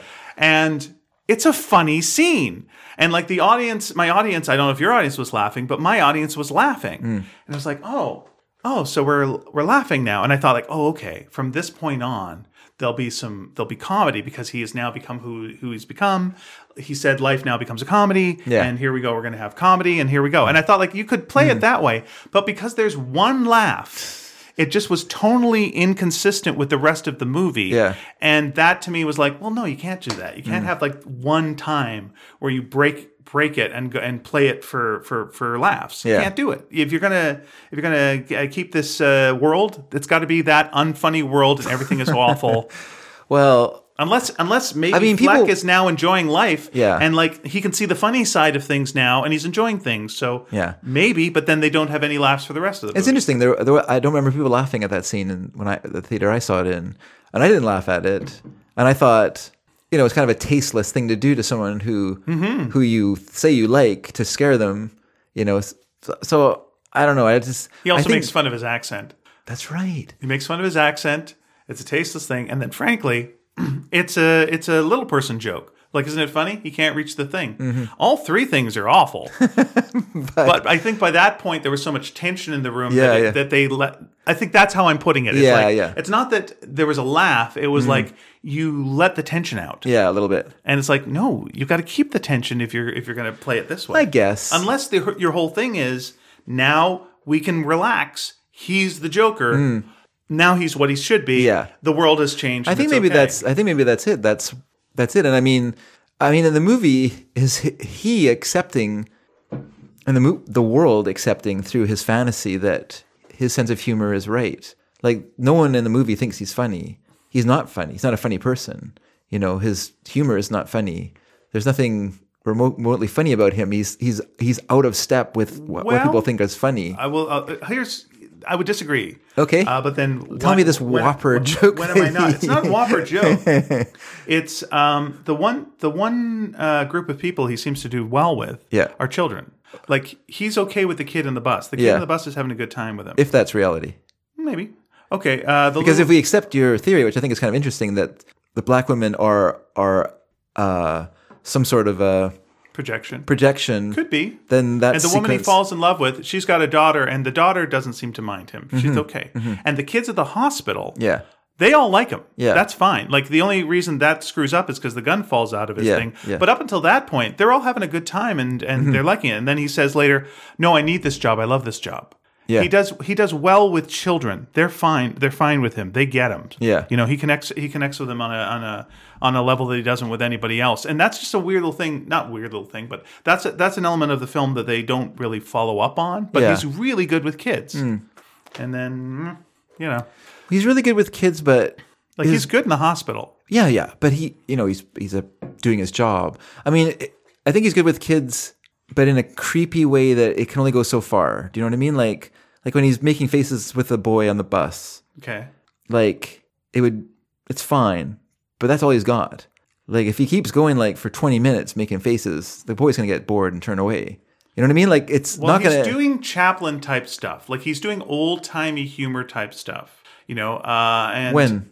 Well, he's doing like faces. He's dancing. He's dancing very old timey in the hospital. Okay. Like when he's dancing on the street, even when he's spinning his signs, he's basically doing Chaplin type stuff now with his feet and whatever, and rolling the eyes. So he's an old timey guy, and the kids get that. The kids are connect with that kind of old timey. They're not cynical like the adults are. In fact, I'll say I missed the scene where he met Bruce Wayne. I did have to go out to the washroom. I came back when Alfred was confronting him. Okay. How did he connect with Bruce Wayne? He connected once again. He had a little magic wand, which could be floppy, or stiff like an actual, little cane or whatever. Yeah. And then he has flowers come out of it, and he gives that to Bruce Wayne. There we go. Okay, yeah, he's good with kids. And that guy at that point, of course, he thinks he might be. We haven't revealed that twist yet. Go ahead, please. He thinks that Bruce Wayne is his brother at this point in the film. His half brother. Yeah, his half brother. Before he discovers that his mom possibly also suffers from, but we're not sure because there are other clues. We have a transcript of he reads a transcript from the Arkham Asylum that pretty much definitively tells us that she was delusional, was suffering from hallucinations, was also incredibly cruel to him as a child, and probably has created the problems that he's having. She wasn't cruel to him. Well, she put him in a situation where he was in danger, And she was as well. That's the thing. Yeah. She was in a situation where both of them were being abused by somebody. Yes, that's right. And you can blame the mom for that. Sure, you can. Sure. But we don't know really what the situation was with that. And I don't know if in this world, as in every other representation of Thomas Wayne that we've seen, he's a doctor or not. Yeah. But if he's a doctor and he's trying to say someone's crazy and commit them, then Thomas Wayne is a monster. That she was pregnant. He changed details about things, did a cover up and put her in an asylum. Did he do that, or is that what we're? That's the thing. Because that's the thing. Because that's a possibility. Because there's the photo of her with Thomas Wayne. Yeah, and it says something "You make me smile" or something. Yeah. TW or whatever on it. And so, I love your smile. There's something. Love your smile. Yeah, that's right. So she loves his smile. So that's what she loves about her son. Is you've got a great smile. Yeah. That's why he wants to smile, and that sets him up for the Joker thing. But that's because it reminds her of once him. Again, which leads you to believe he is the son of Thomas Wayne more than she's delusional. Or that's also a delusion. So that's why I feel like I need to watch the movie one more time so I can figure out. Okay, Thomas Wayne is a rich sack of shit. We know that from him being on television and saying people that are less fortunate than him are clowns. He's basically in the mold of a Donald Trump. Like, he is the guy who's a rich guy who looks down on other people. So knowing that the movie has set him up as a piece of shit and not in any way with any good in him, the idea later that, he would have, put her in an asylum, that's possible. And then we have the thing too with the fella, again, an African-American gentleman, who's got lines, is saying, when he asks, like, how do people get sent here? Oh, sometimes, they're mentally ill. Sometimes they have no place to go. Sometimes there's other reasons. And the other reasons are because they get framed and they have to be put away. So shut up, because the rich people, need to live their lives and live behind their gated fucking communities with their butler. And I think the more realistic idea in this film, in this cynical world where everybody is a piece of shit, the idea that they are brothers is much more likely to me, because the world's awful. So yes, it makes more sense that Thomas Wayne is as bad as he could fucking possibly be. I don't know. I can't say to it, because the movie has it both ways. So it doesn't really come down. It doesn't really settle on one or the other. And because the film is so unreliable in so many ways, it's hard to know. It's hard to know. I don't even want to judge Thomas Wayne for the things he said on TV, because I don't know if he really said those, or if it's just Joker, Arthur Fleck creating a world that justifies what he's done. And I'm not sure at what point Arthur Fleck was being tortured. Like, I don't know at what age. I don't know if they said like what age he was being hurt. Yeah, before 10. There we go. This is the thing then. Yeah. There's a little something about that where like he can relate to children. Because that was the age before he got damaged. Yeah. So he connects with them, and that's the time of his life that it was okay. Sure. And then then the world. That's a big part of trauma for sure. Yeah. And maybe the other thing about that is, he's on all these medications, and maybe he needs these medications. It looks like no one's listening to him, for one thing. So it's quite possible that he just doesn't know about the trauma that he's trying to that he needs to work through. So instead, they just keep giving him all these pills, which turn him into a skeleton. Yeah. And his mom won't tell him what really happened, and is playing up Thomas Wayne as a great guy. Yeah. And he never is dealing with the actual issue at hand of like his abuse.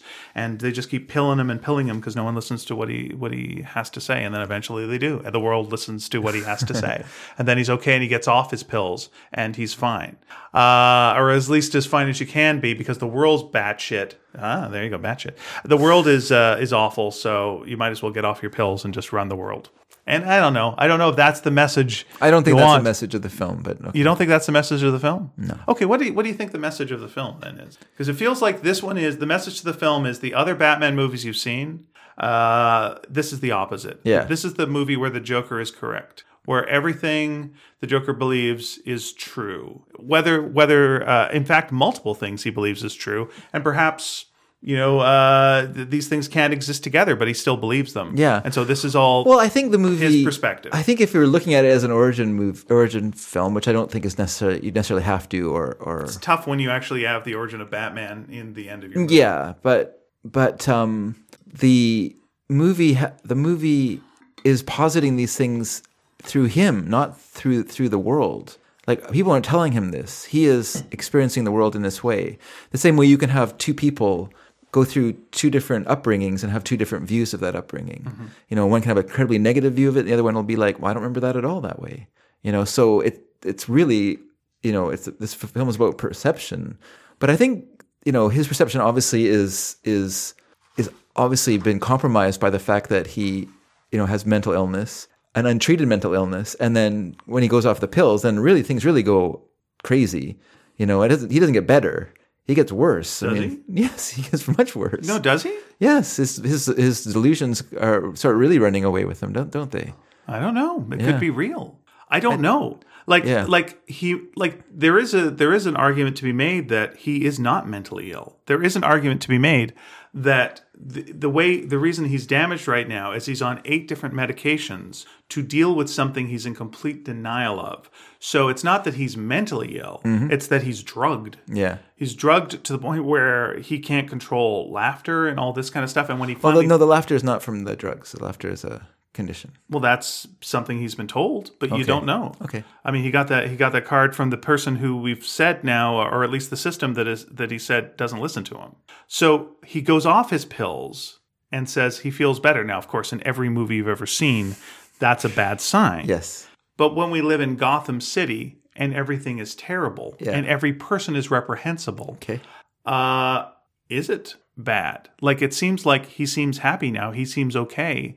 He's listened to. He's dancing down the stairs. Yeah. He's in control. The audience at the talk show, as you say, loves him.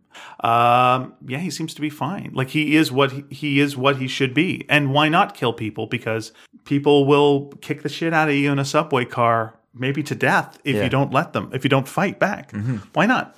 What's the problem? Everyone's garbage. Yeah. Yeah, no, Go off your pills. Okay. Don't listen to Ian. Don't go off your pills. No. Don't go off your pills. This is the movie. It's not reality. Yeah, that is a bit of a problem. Well, here's the thing. When you get to something like Fight Club spoilers, he's a guy who's mentally ill. Yes. Are we supposed to be on his side in that movie? Because again, this feels like a bit of a tribute to that film. Yes, because he blows up the banks. Sure. So we should be on his side. That's the thing. We're going after the kill the rich. That's right. Both are kill the rich situations. And, they would be villains, both of them, in any other movie. Yeah. Are they heroes in Sure. their own movies? I mean, you could ask the same thing about Taxi Driver. Is he a hero in Taxi Driver? Is he a hero? When he goes and he kills people and saves in quotation marks, the young prostitute, Jodie Foster's character, is he a hero? The movie makes it pretty clear that he's still damaged, that he's still not right. Like the end of the film, sure, it's very clear that he's still, but could have been worse. Stalking the world. Could have been worse. Still out there. Yeah. So there is definitely a "you talking to me" scene where he's fantasizing about talking to somebody and pulling out a gun and ends up shooting the wall. Yes. So yeah, we do a little riff on Taxi Driver for sure. There. That's a bit of a laugh in the film as well. Actually, now that you say that. When he shoots the wall and he scares himself and he turns out the television to hide and tells his mom that he was watching a war movie and stuff. Mm-hmm. That's a moment of blows a little steam. Sure. Yeah. There's a bit of levity there. The movie isn't completely grim, but it certainly is not completely happy. Yeah, when you get to a point, sorry, I was thinking in the movie where he gets the holy hell beat out of him by a gang in an alley. Yeah, and then gets his opening scene. Yeah, yeah, gets his sign, bro. You've seen it in the trailer if you haven't even seen the movie, and goes back to his boss. Like everyone's sympathetic, generally sympathetic in the clown room. Yeah, where they're all talking, but then he goes to his boss and say, "Why'd you leave? Why'd you leave your thing? You got to give that sign back. We're going to have to make that come out of your pay."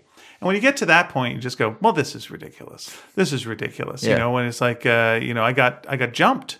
He could just pull up his shirt and just go, "Look at my wounds. Yeah. I got the holy hell knocked out of me." Yeah. But it's like, no, we're going to take it out of your salary, and you got to do this. And it's just okay. Like the world at that point, it just seemed like, well, the world is cartoonishly bad now. The world this is a really terrible place. Yeah, this is is so over the top at this point. Like, first of all, it's over the top that a roving gang of youths would just grab his sign and while they're kicking him, kick him harder, harder. It's like this is Gotham, baby. Yeah, this is like a Fox News dream. It's just like everyone's all awful there, and the roving gang of youths are going to do, and then. Yeah, but it's not just the poor; it's also the rich, because the rich also kick the shit out of him in the subway car. Mm-hmm. So everyone wants to kick him. Yeah. I went and saw the film with my wife, and she said two interesting things to me. Which she said, "Well, that was a trip into depravity." She said when we left the theater, and the other one was she said interesting thing, which was that she said you wouldn't like his character at all in the movie if he didn't dance. But when he's dancing, you see the real him, and that makes him more sympathetic. Otherwise, you would have no way that when this film would you have any connection to the character. And I thought that was interesting. I think that's true as well. And it's something that Phillips conveyed to Joaquin Phoenix is that this character, that dance is the most important thing to this character.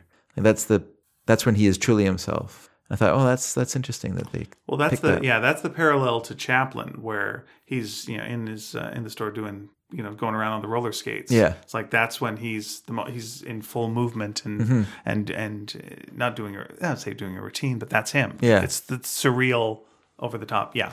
I'd agree with that. And she also picked up the fact that when he was doing his dances in the apartment, when they're very small and very kind of close body thing, is not full because he's not fully letting himself out yet. He's just doing these very small kind of gestures. A lot of them are Tai Chi based, which I thought is interesting as well. I don't know if that was just a choice that Joaquin Phoenix made. Maybe he does Tai Chi and he just kind of incorporated that into the dances or what. But it was interesting. Okay. Well, I mean... it's the kind of film you sigh over. Yeah, it is the sort of film you sigh over. You go like, I understand technically. Yeah, very well done. Very well done. I think, I know the director wanted to involve Martin Scorsese in some way, and Martin Scorsese wasn't that interested.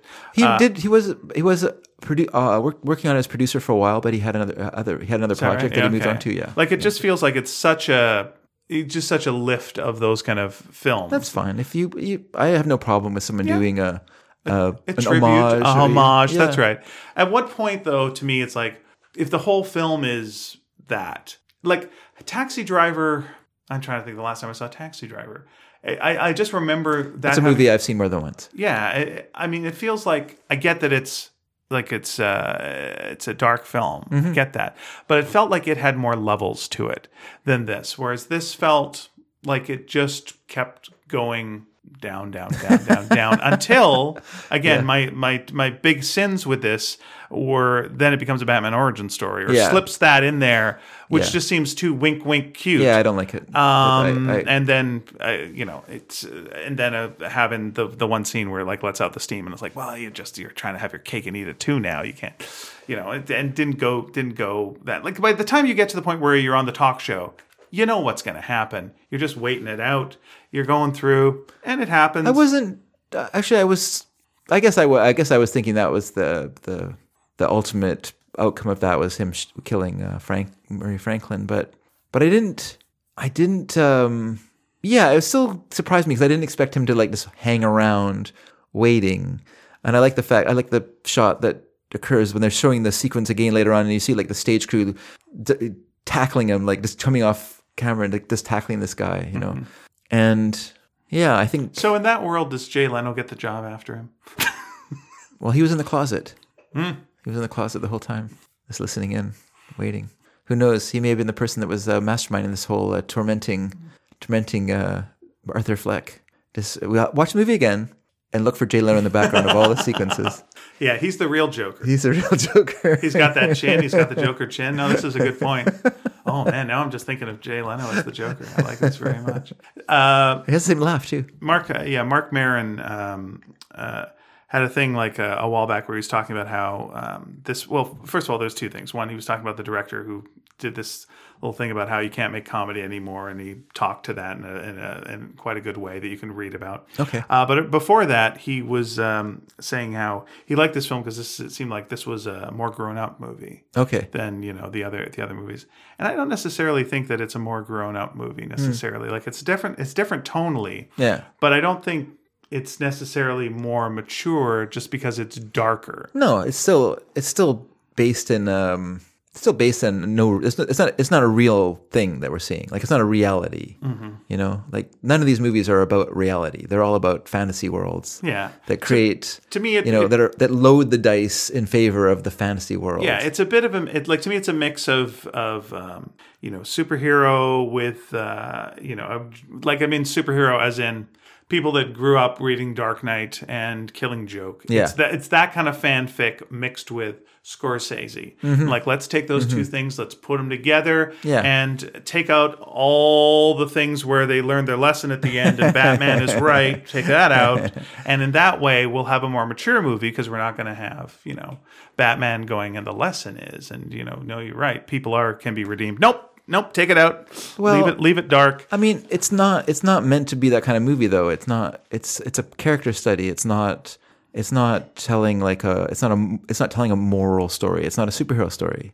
Like a superhero story is a moral story, but this is not what that is. What is it? This is a character study. It's a character study of a person who's breaking down. But it's not really a character study because everything is so cartoonishly. Yes, that is a problem with it because it's basically based in a cartoon world. It's basically Droopy Dog. Yeah. If Droopy Dog eventually snapped and started to kill people at the end. No, I can't it's not that take bad it for anymore. Droopy. I got to look after my wife. It's not that not bad my wife, for my Droopy. mom. Mom. Boo boo. But it is the Droopy Dog world of like everything is Debbie Downer. Everything is every aspect, every corner of the world is soaked in this. Which but there are people who see the world that way. That's the thing. If you're going with because he sees the world that way, then I think you just need. There are people that's how. No, that's true. Yeah. But like because it's a movie, I feel like you need to have some semblance of balance. Like it can't. Your whole movie can't be sour. Like you need at one point, like if you're cooking something, to have a tiny bit of sweet, so that you understand, so that you taste the sour.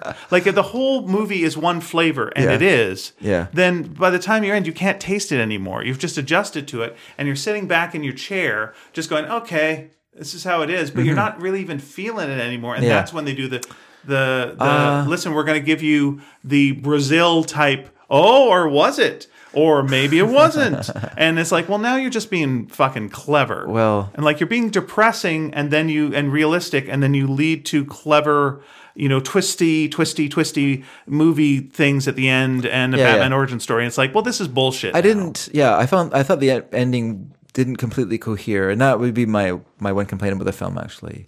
In terms of besides the fact that being like kind of a little over the top, and a little too much too close to its comic book origins in a way, but is that the very end of the film we have him sitting in a room talking to a psychiatrist who does seem to be listening to him. Who's engaged with him and sees that he's going through something, but then we cut to him walking down the hallway, right. And he has blood on his shoes. He's leaving bloody marks on the floor. It's a little bit of a reveal. Yeah, we're like, okay, there we go. And now what does that mean? Why is he walking? Okay. So does that mean that he beat up the psychiatrist? He killed this guy, which to me didn't work too, because she's asking him, tell me a joke. Like she's asking him, tell me a joke. Yeah. And he's like, no, you wouldn't get it, is what he says. Yeah. And it's like, what, whereas like, if she says, tell me a joke, it's like, okay. And then the next thing we see is him walking down the hall, and he's got blood on his shoes. Yeah.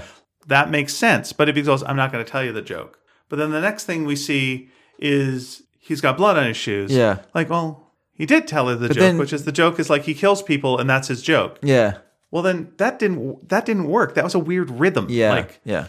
No, that's and then he's chased by the orderlies, very comedy, and it has a very dream part there. So I'm thinking, like, is that part of his fantasy world, that he's, that the joke is that, I would kill you, but I'm not going to, because I'm sitting with, I'm probably, because I'm a murderer, I am probably in some way handcuffed or. And am I wrong, or did he have more weight on him by that point?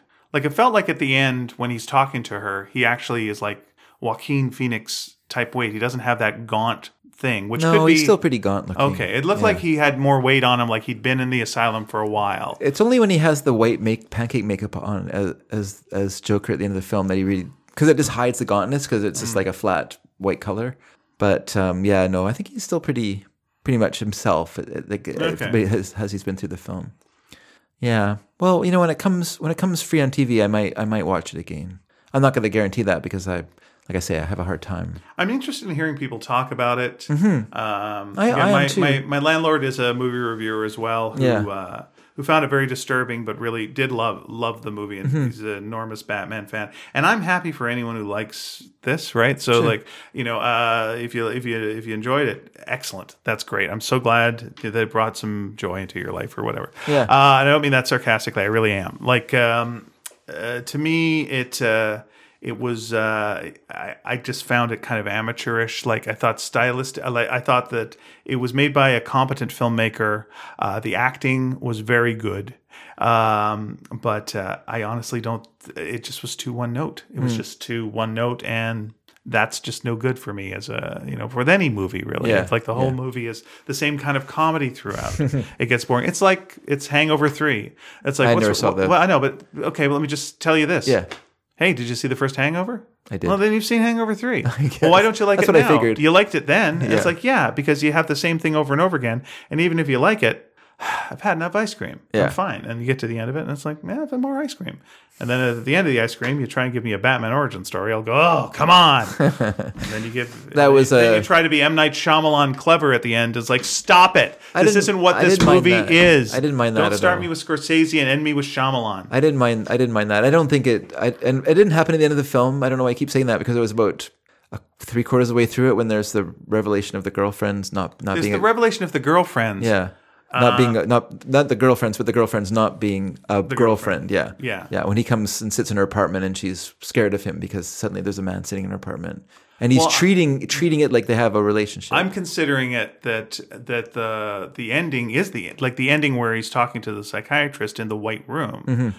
Is showing you that what you saw before wasn't true, because we see the Joker standing on a car, and like covering his cheeks in blood, making the smile with his own blood, which again, but he's being worshipped by everybody around him, and that seems to be a fantasy sequence. It's a total fantasy sequence, right? Yeah. So that's the thing. That's what I'm saying. Yeah. We're going from we think this is reality, but no, we're cut to the real reality. So that's a Shyamalan switcheroo. Oh, okay. That's a Brazil. Oh, you were in the fantasy. Once again, Robert De Niro's in that one. These are all the connections, folks. Where it's like, hey, you're the hero of the story. Smash cut. Nope. See, this is where the reality is. It's here. Yeah. But then they end with another thing that looks like a fantasy at the end. Yeah. And it's just like, okay. Yeah, that's where enough. That's where it kind of lost That's me enough. there for sure. Yeah. And but like I say, maybe I'll give it another view one of these centuries. Yeah, I'll listen to people talk about it, but I don't think I'm probably going to see it again unless someone's discussing it in a way or watching it with a commentary track or something. I'd like to watch it again just with more, like slightly less, because when I watch a movie, I tend to submerge myself in it. I don't sit above it and watch it. I just watch it really intently, which is why I find like people I talk to often have trouble with like plots and stuff like that, which I never do. I think because I'm so like into the movie that I'm not second guessing. I'm not thinking ahead. I'm not trying to double guess the director. I'm just like, oh, okay, this is happening. So, okay, and they're going to do this. All right, that's good. Okay. So it'd be fun to watch it just without having no knowledge of what's coming next. So I can kind of judge where I think reality and it'd be fun to watch the movie and just be someone in the audience who's completely confused by it. Mm-hmm. Like it would be fun, loudly confused. Yeah, that's the thing. Like where you have the scenes where you see that she wasn't there on the dates, and just turn to like the person I'm with, like, so she could turn invisible. Has she got superpowers too? Is this what's going on? I knew it was a superpower movie, but is this superpowers? Oh, is this what's going on? Okay, very good. Cool. Oh. He's Batman. That guy's Batman. He's not Batman yet, though. And that's Alfred. He's from the TV show. Remember the Pennyworth show? But he gains weight, I guess, because he's fatter here. That's fine. Anyway, he's in the Pennyworth show. They did a whole show about him. Yeah. You guys watch Pennyworth? It's too bad Who here watches Pennyworth? It's too bad they already used the name Penny Dreadful. Yeah, it's too bad. Yeah. Yeah, anyway. Sounds like this person has some issues as well. Mm-hmm. He's like Jarvis. Did you see that Marvel thing with Jarvis? And so on and so forth. And just, finally have someone get mad at you. And then just there's some violence in a Joker movie. And everyone goes, oh, thank goodness, says the media. We were really hoping for this. And then they can do that story that they've been waiting to do for so long. Yes. Enjoy. But I think both sides kind of were had their their ideas of what this movie was going to be. Let's just say it was a weird idea to do this movie, period. Like, it was just weird. Like, when you heard that they were going to do a Joker movie, it was like, oh, with Jared Leto? No. What? Another goddamn Joker? We just had Heath Ledger. We just had Jared Leto. Well, Heath Ledger is a while ago now, believe it or not. I know, but at the time, it was like, he won an Oscar. This is a new generation. This is a new generation. Okay, it's a new that's fine.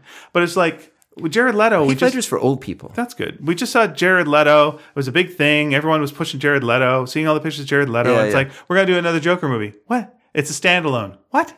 Why? What? For what? What's the thing? Is it going to be a Batman origin thing? No. And also, coincidentally, at the time on TV, they were doing like a season-long, I think, Joker origin story on Gotham. And it's just like, okay, man, the Joker is fine, but that's enough fucking Joker. Like, we're Jokered out. It's fine. It's fine. We're done. We're good. It's fine. It's all right. It's all right. Move on. Penguin, Catwoman, Poison Ivy, anyone else, Two-Face. Let's get another take on Two-Face. It's fine. Two-Face is an interesting character, probably the most interesting. Yeah. I don't know what you do with Penguin.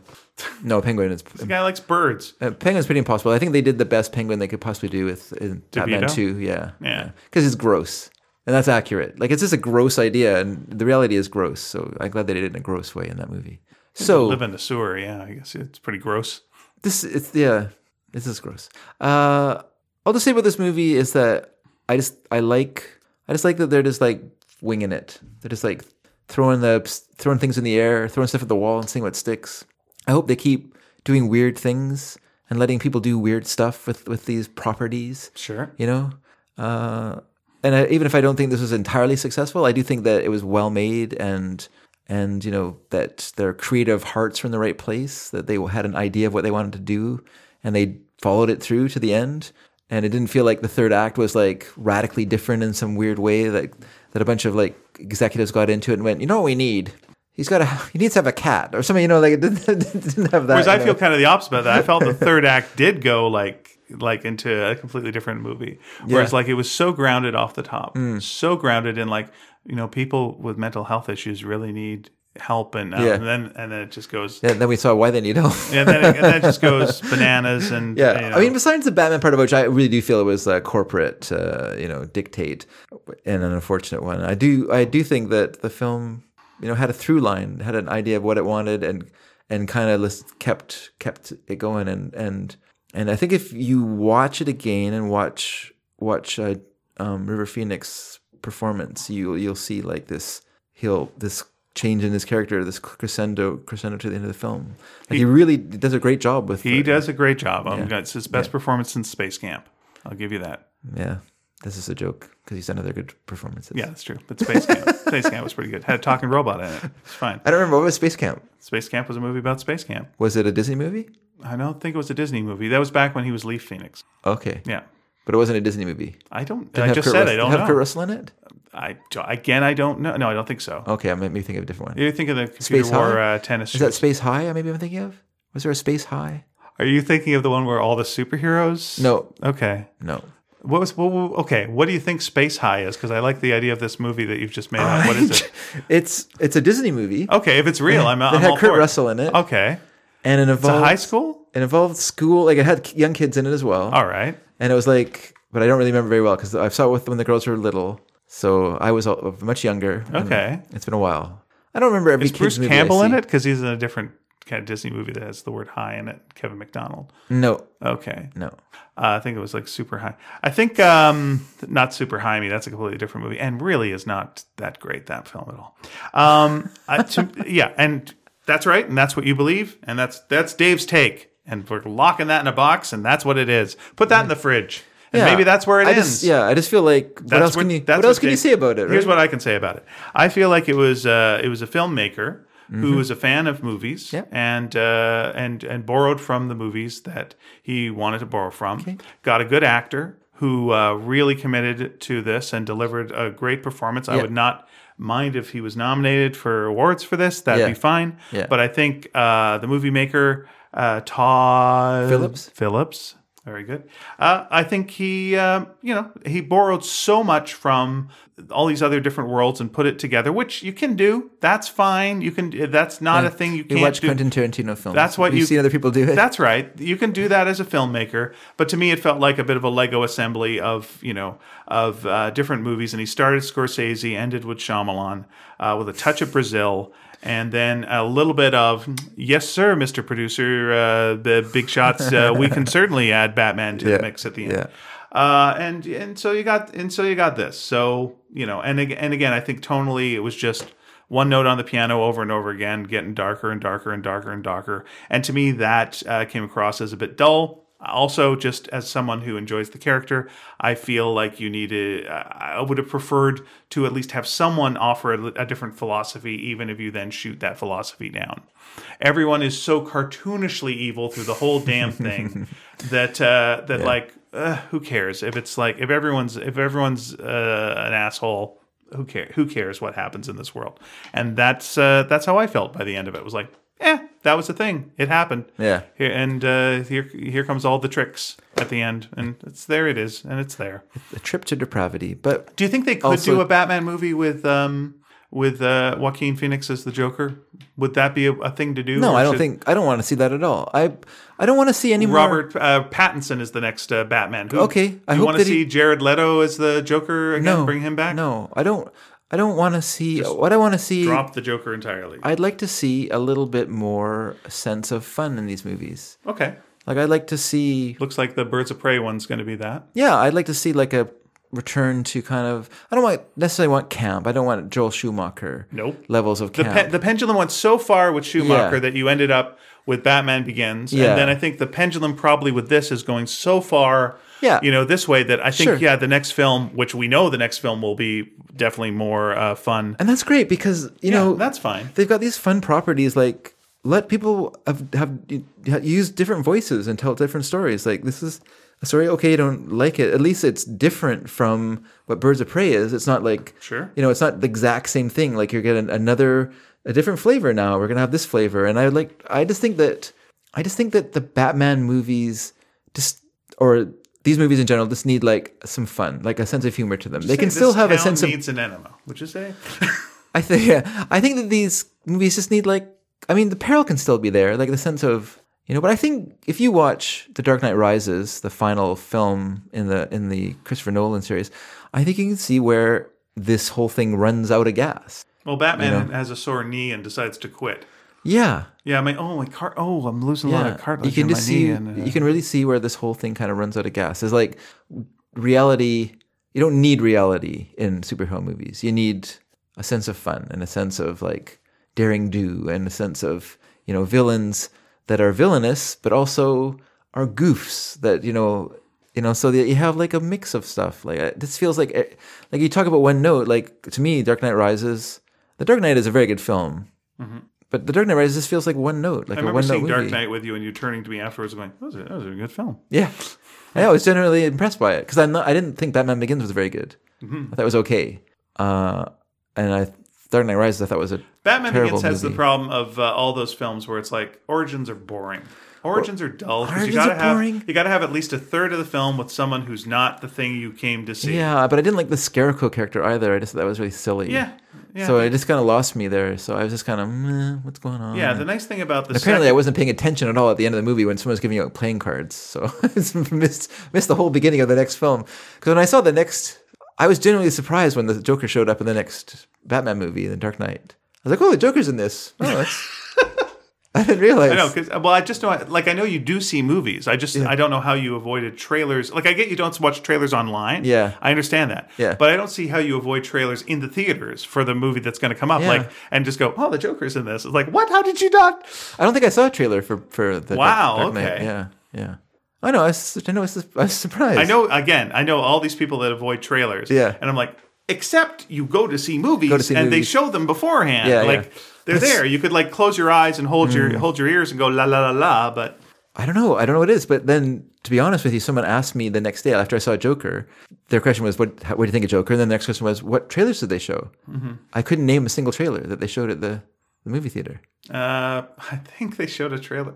Was this right? Did they show a trailer for Frozen? That would be weird. No, I didn't see that. It wouldn't be Frozen because that wouldn't be make sense. It would be the wrong. It would be the wrong thing. Huh. I honestly don't remember. I know they showed them. I sat and watched them. They did show a trailer for Frozen. Now that I'm thinking about it, not the movie. Not where I saw it. Anyway. Yeah, I think they did. Not where I saw it. And then of course there's lots of car ads. Yeah. But none with... I saw it in the VIP, so there are no ads before the film in the VIP. Or there's only one ad or something like that, yeah. Oh, very nice. Did someone have their legs up during the movie, too? We put the relax back there? They don't have lazy boy chairs at this one. Where it's a bit of a more... It's in Abbotsford. It's more down market. Right.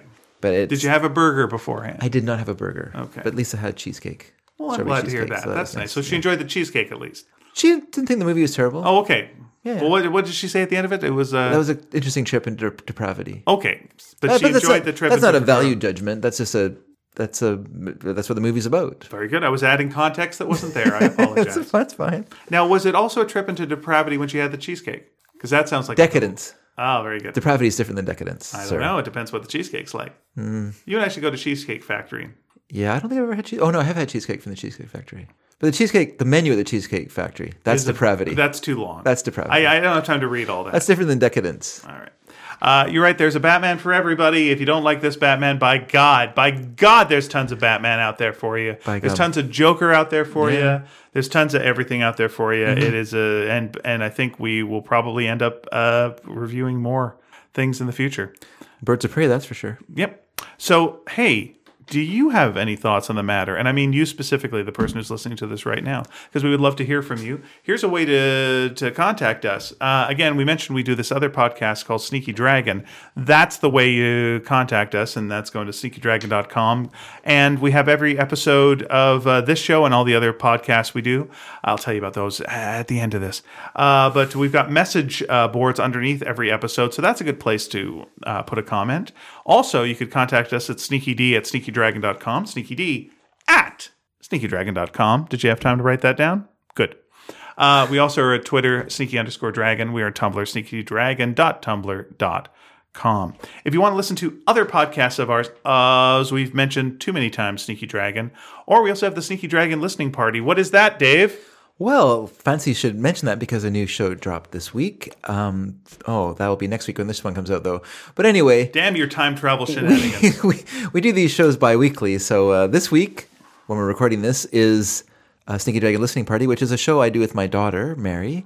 What it is we do some time traveling. We go back to a time when I made some mixtapes for listeners of Sneaky Dragon. And we go through the mixtapes and listen to the songs, talk about making mixtapes, talk about the music we listen to, make silly jokes, and generally have a good time, and people seem to like it a lot. So you are welcome to come down to the Rumpus Room. So it is the opposite of this movie. Yes, it is the opposit of this movie. Full of jokes, good times, family good stuff, sure. Laughter. The one thing both have is good music. Mm-hmm. There you are. That's true. And if you want to listen to some of our past podcasts, we did one called Completely Beatles. We went through every Beatles album and song. Good show. We did Totally Tintin, where you can sense the themes of our naming these things, right? Totally Tintin, we went through every Tintin my personal story. Favorite. Is that your personal favorite? Yeah. Very good. So, Dave doesn't care as much for Full Marks, where we go through every Marx Brothers. Also very good. Okay, very good. But it's not your personal favorite. No, Totally Tintin is the one I really enjoy doing. Okay. I don't know why I like that one the most. Oh, seems to be shooting this one we're doing right now down a little bit. I think that one felt like that we shared the most in the show, like in terms of interest and that could very storytelling well be. and I would like say one to listen to that was my personal favorite about that one was the last one we did, because we did an unfinished Tintin story which just had a script and we acted it out. Yeah, that was fun. So just a couple of hams having a good time. You can hear me slowly lose my voice doing a gruff Captain Haddock. Before we wrap this up, who is your favorite Joker portrayal of the Joker in pop culture? Favorite portrayal of the Joker in pop culture? We got Cesar Romero, we've got Jack Nicholson, we've got Heath Ledger, we've got... Never liked the 60s Batman. Okay. So Jared Leto, not a... Mark Hamill, or... You know what? Joaquin Phoenix. Yeah, I guess I'd have to go with Heath Ledger. I did not like the Batman movie, the Tim Burton? The Tim Burton one when it came out. I didn't like it very much at all. I think because I was really sold on the whole Dark Knight idea, and that was kind of sold as something the movie was going to do. Okay. And it didn't do that. Nope, it was its own thing. But looking back on it now, I think, and I should watch it again because I've only seen it once, but looking back on it now, I think it was more successful than I thought it was. Like, and how it mixed humor and the kind of more serious idea of Batman. And I should give it another watch. It's interesting to me when I remember like people talking about how finally we have a serious Batman, and I'm like, Michael Keaton sleeps upside down. Watch it again, guys. It's pretty silly. Yeah. I mean, it has serious elements too, but it's also pretty silly. And the people of Gotham are real suckers. That's one thing that movie tells you. That's true. And it's nice because you got Michael Keaton and Jack Nicholson both having, again, a ham off. Yeah. And the music of Prince. Indeed. In fact, the look up some of the music videos Prince did. He makes an interesting Joker. Interesting. Oh, you could also include Prince as your favorite Joker if you wanted to. Then I'll do that. All right.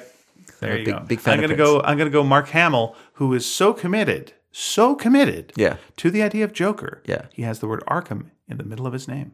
Oh. It's right there. Has he pointed that out? I pointed that out. That's very witty of you. Thank you so much. Ha-ha. I don't think we can top that, everyone. So let's say goodbye. All right. We'll see you next time. Bye from Ian and David.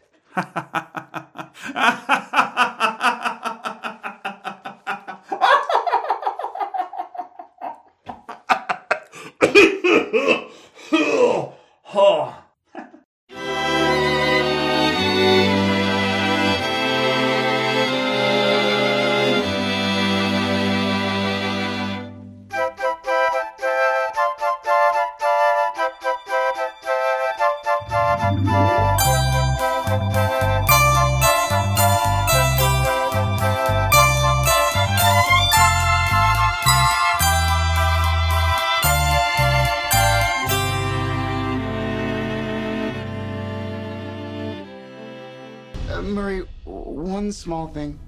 Yeah. When you bring me out, can you introduce me as Joker?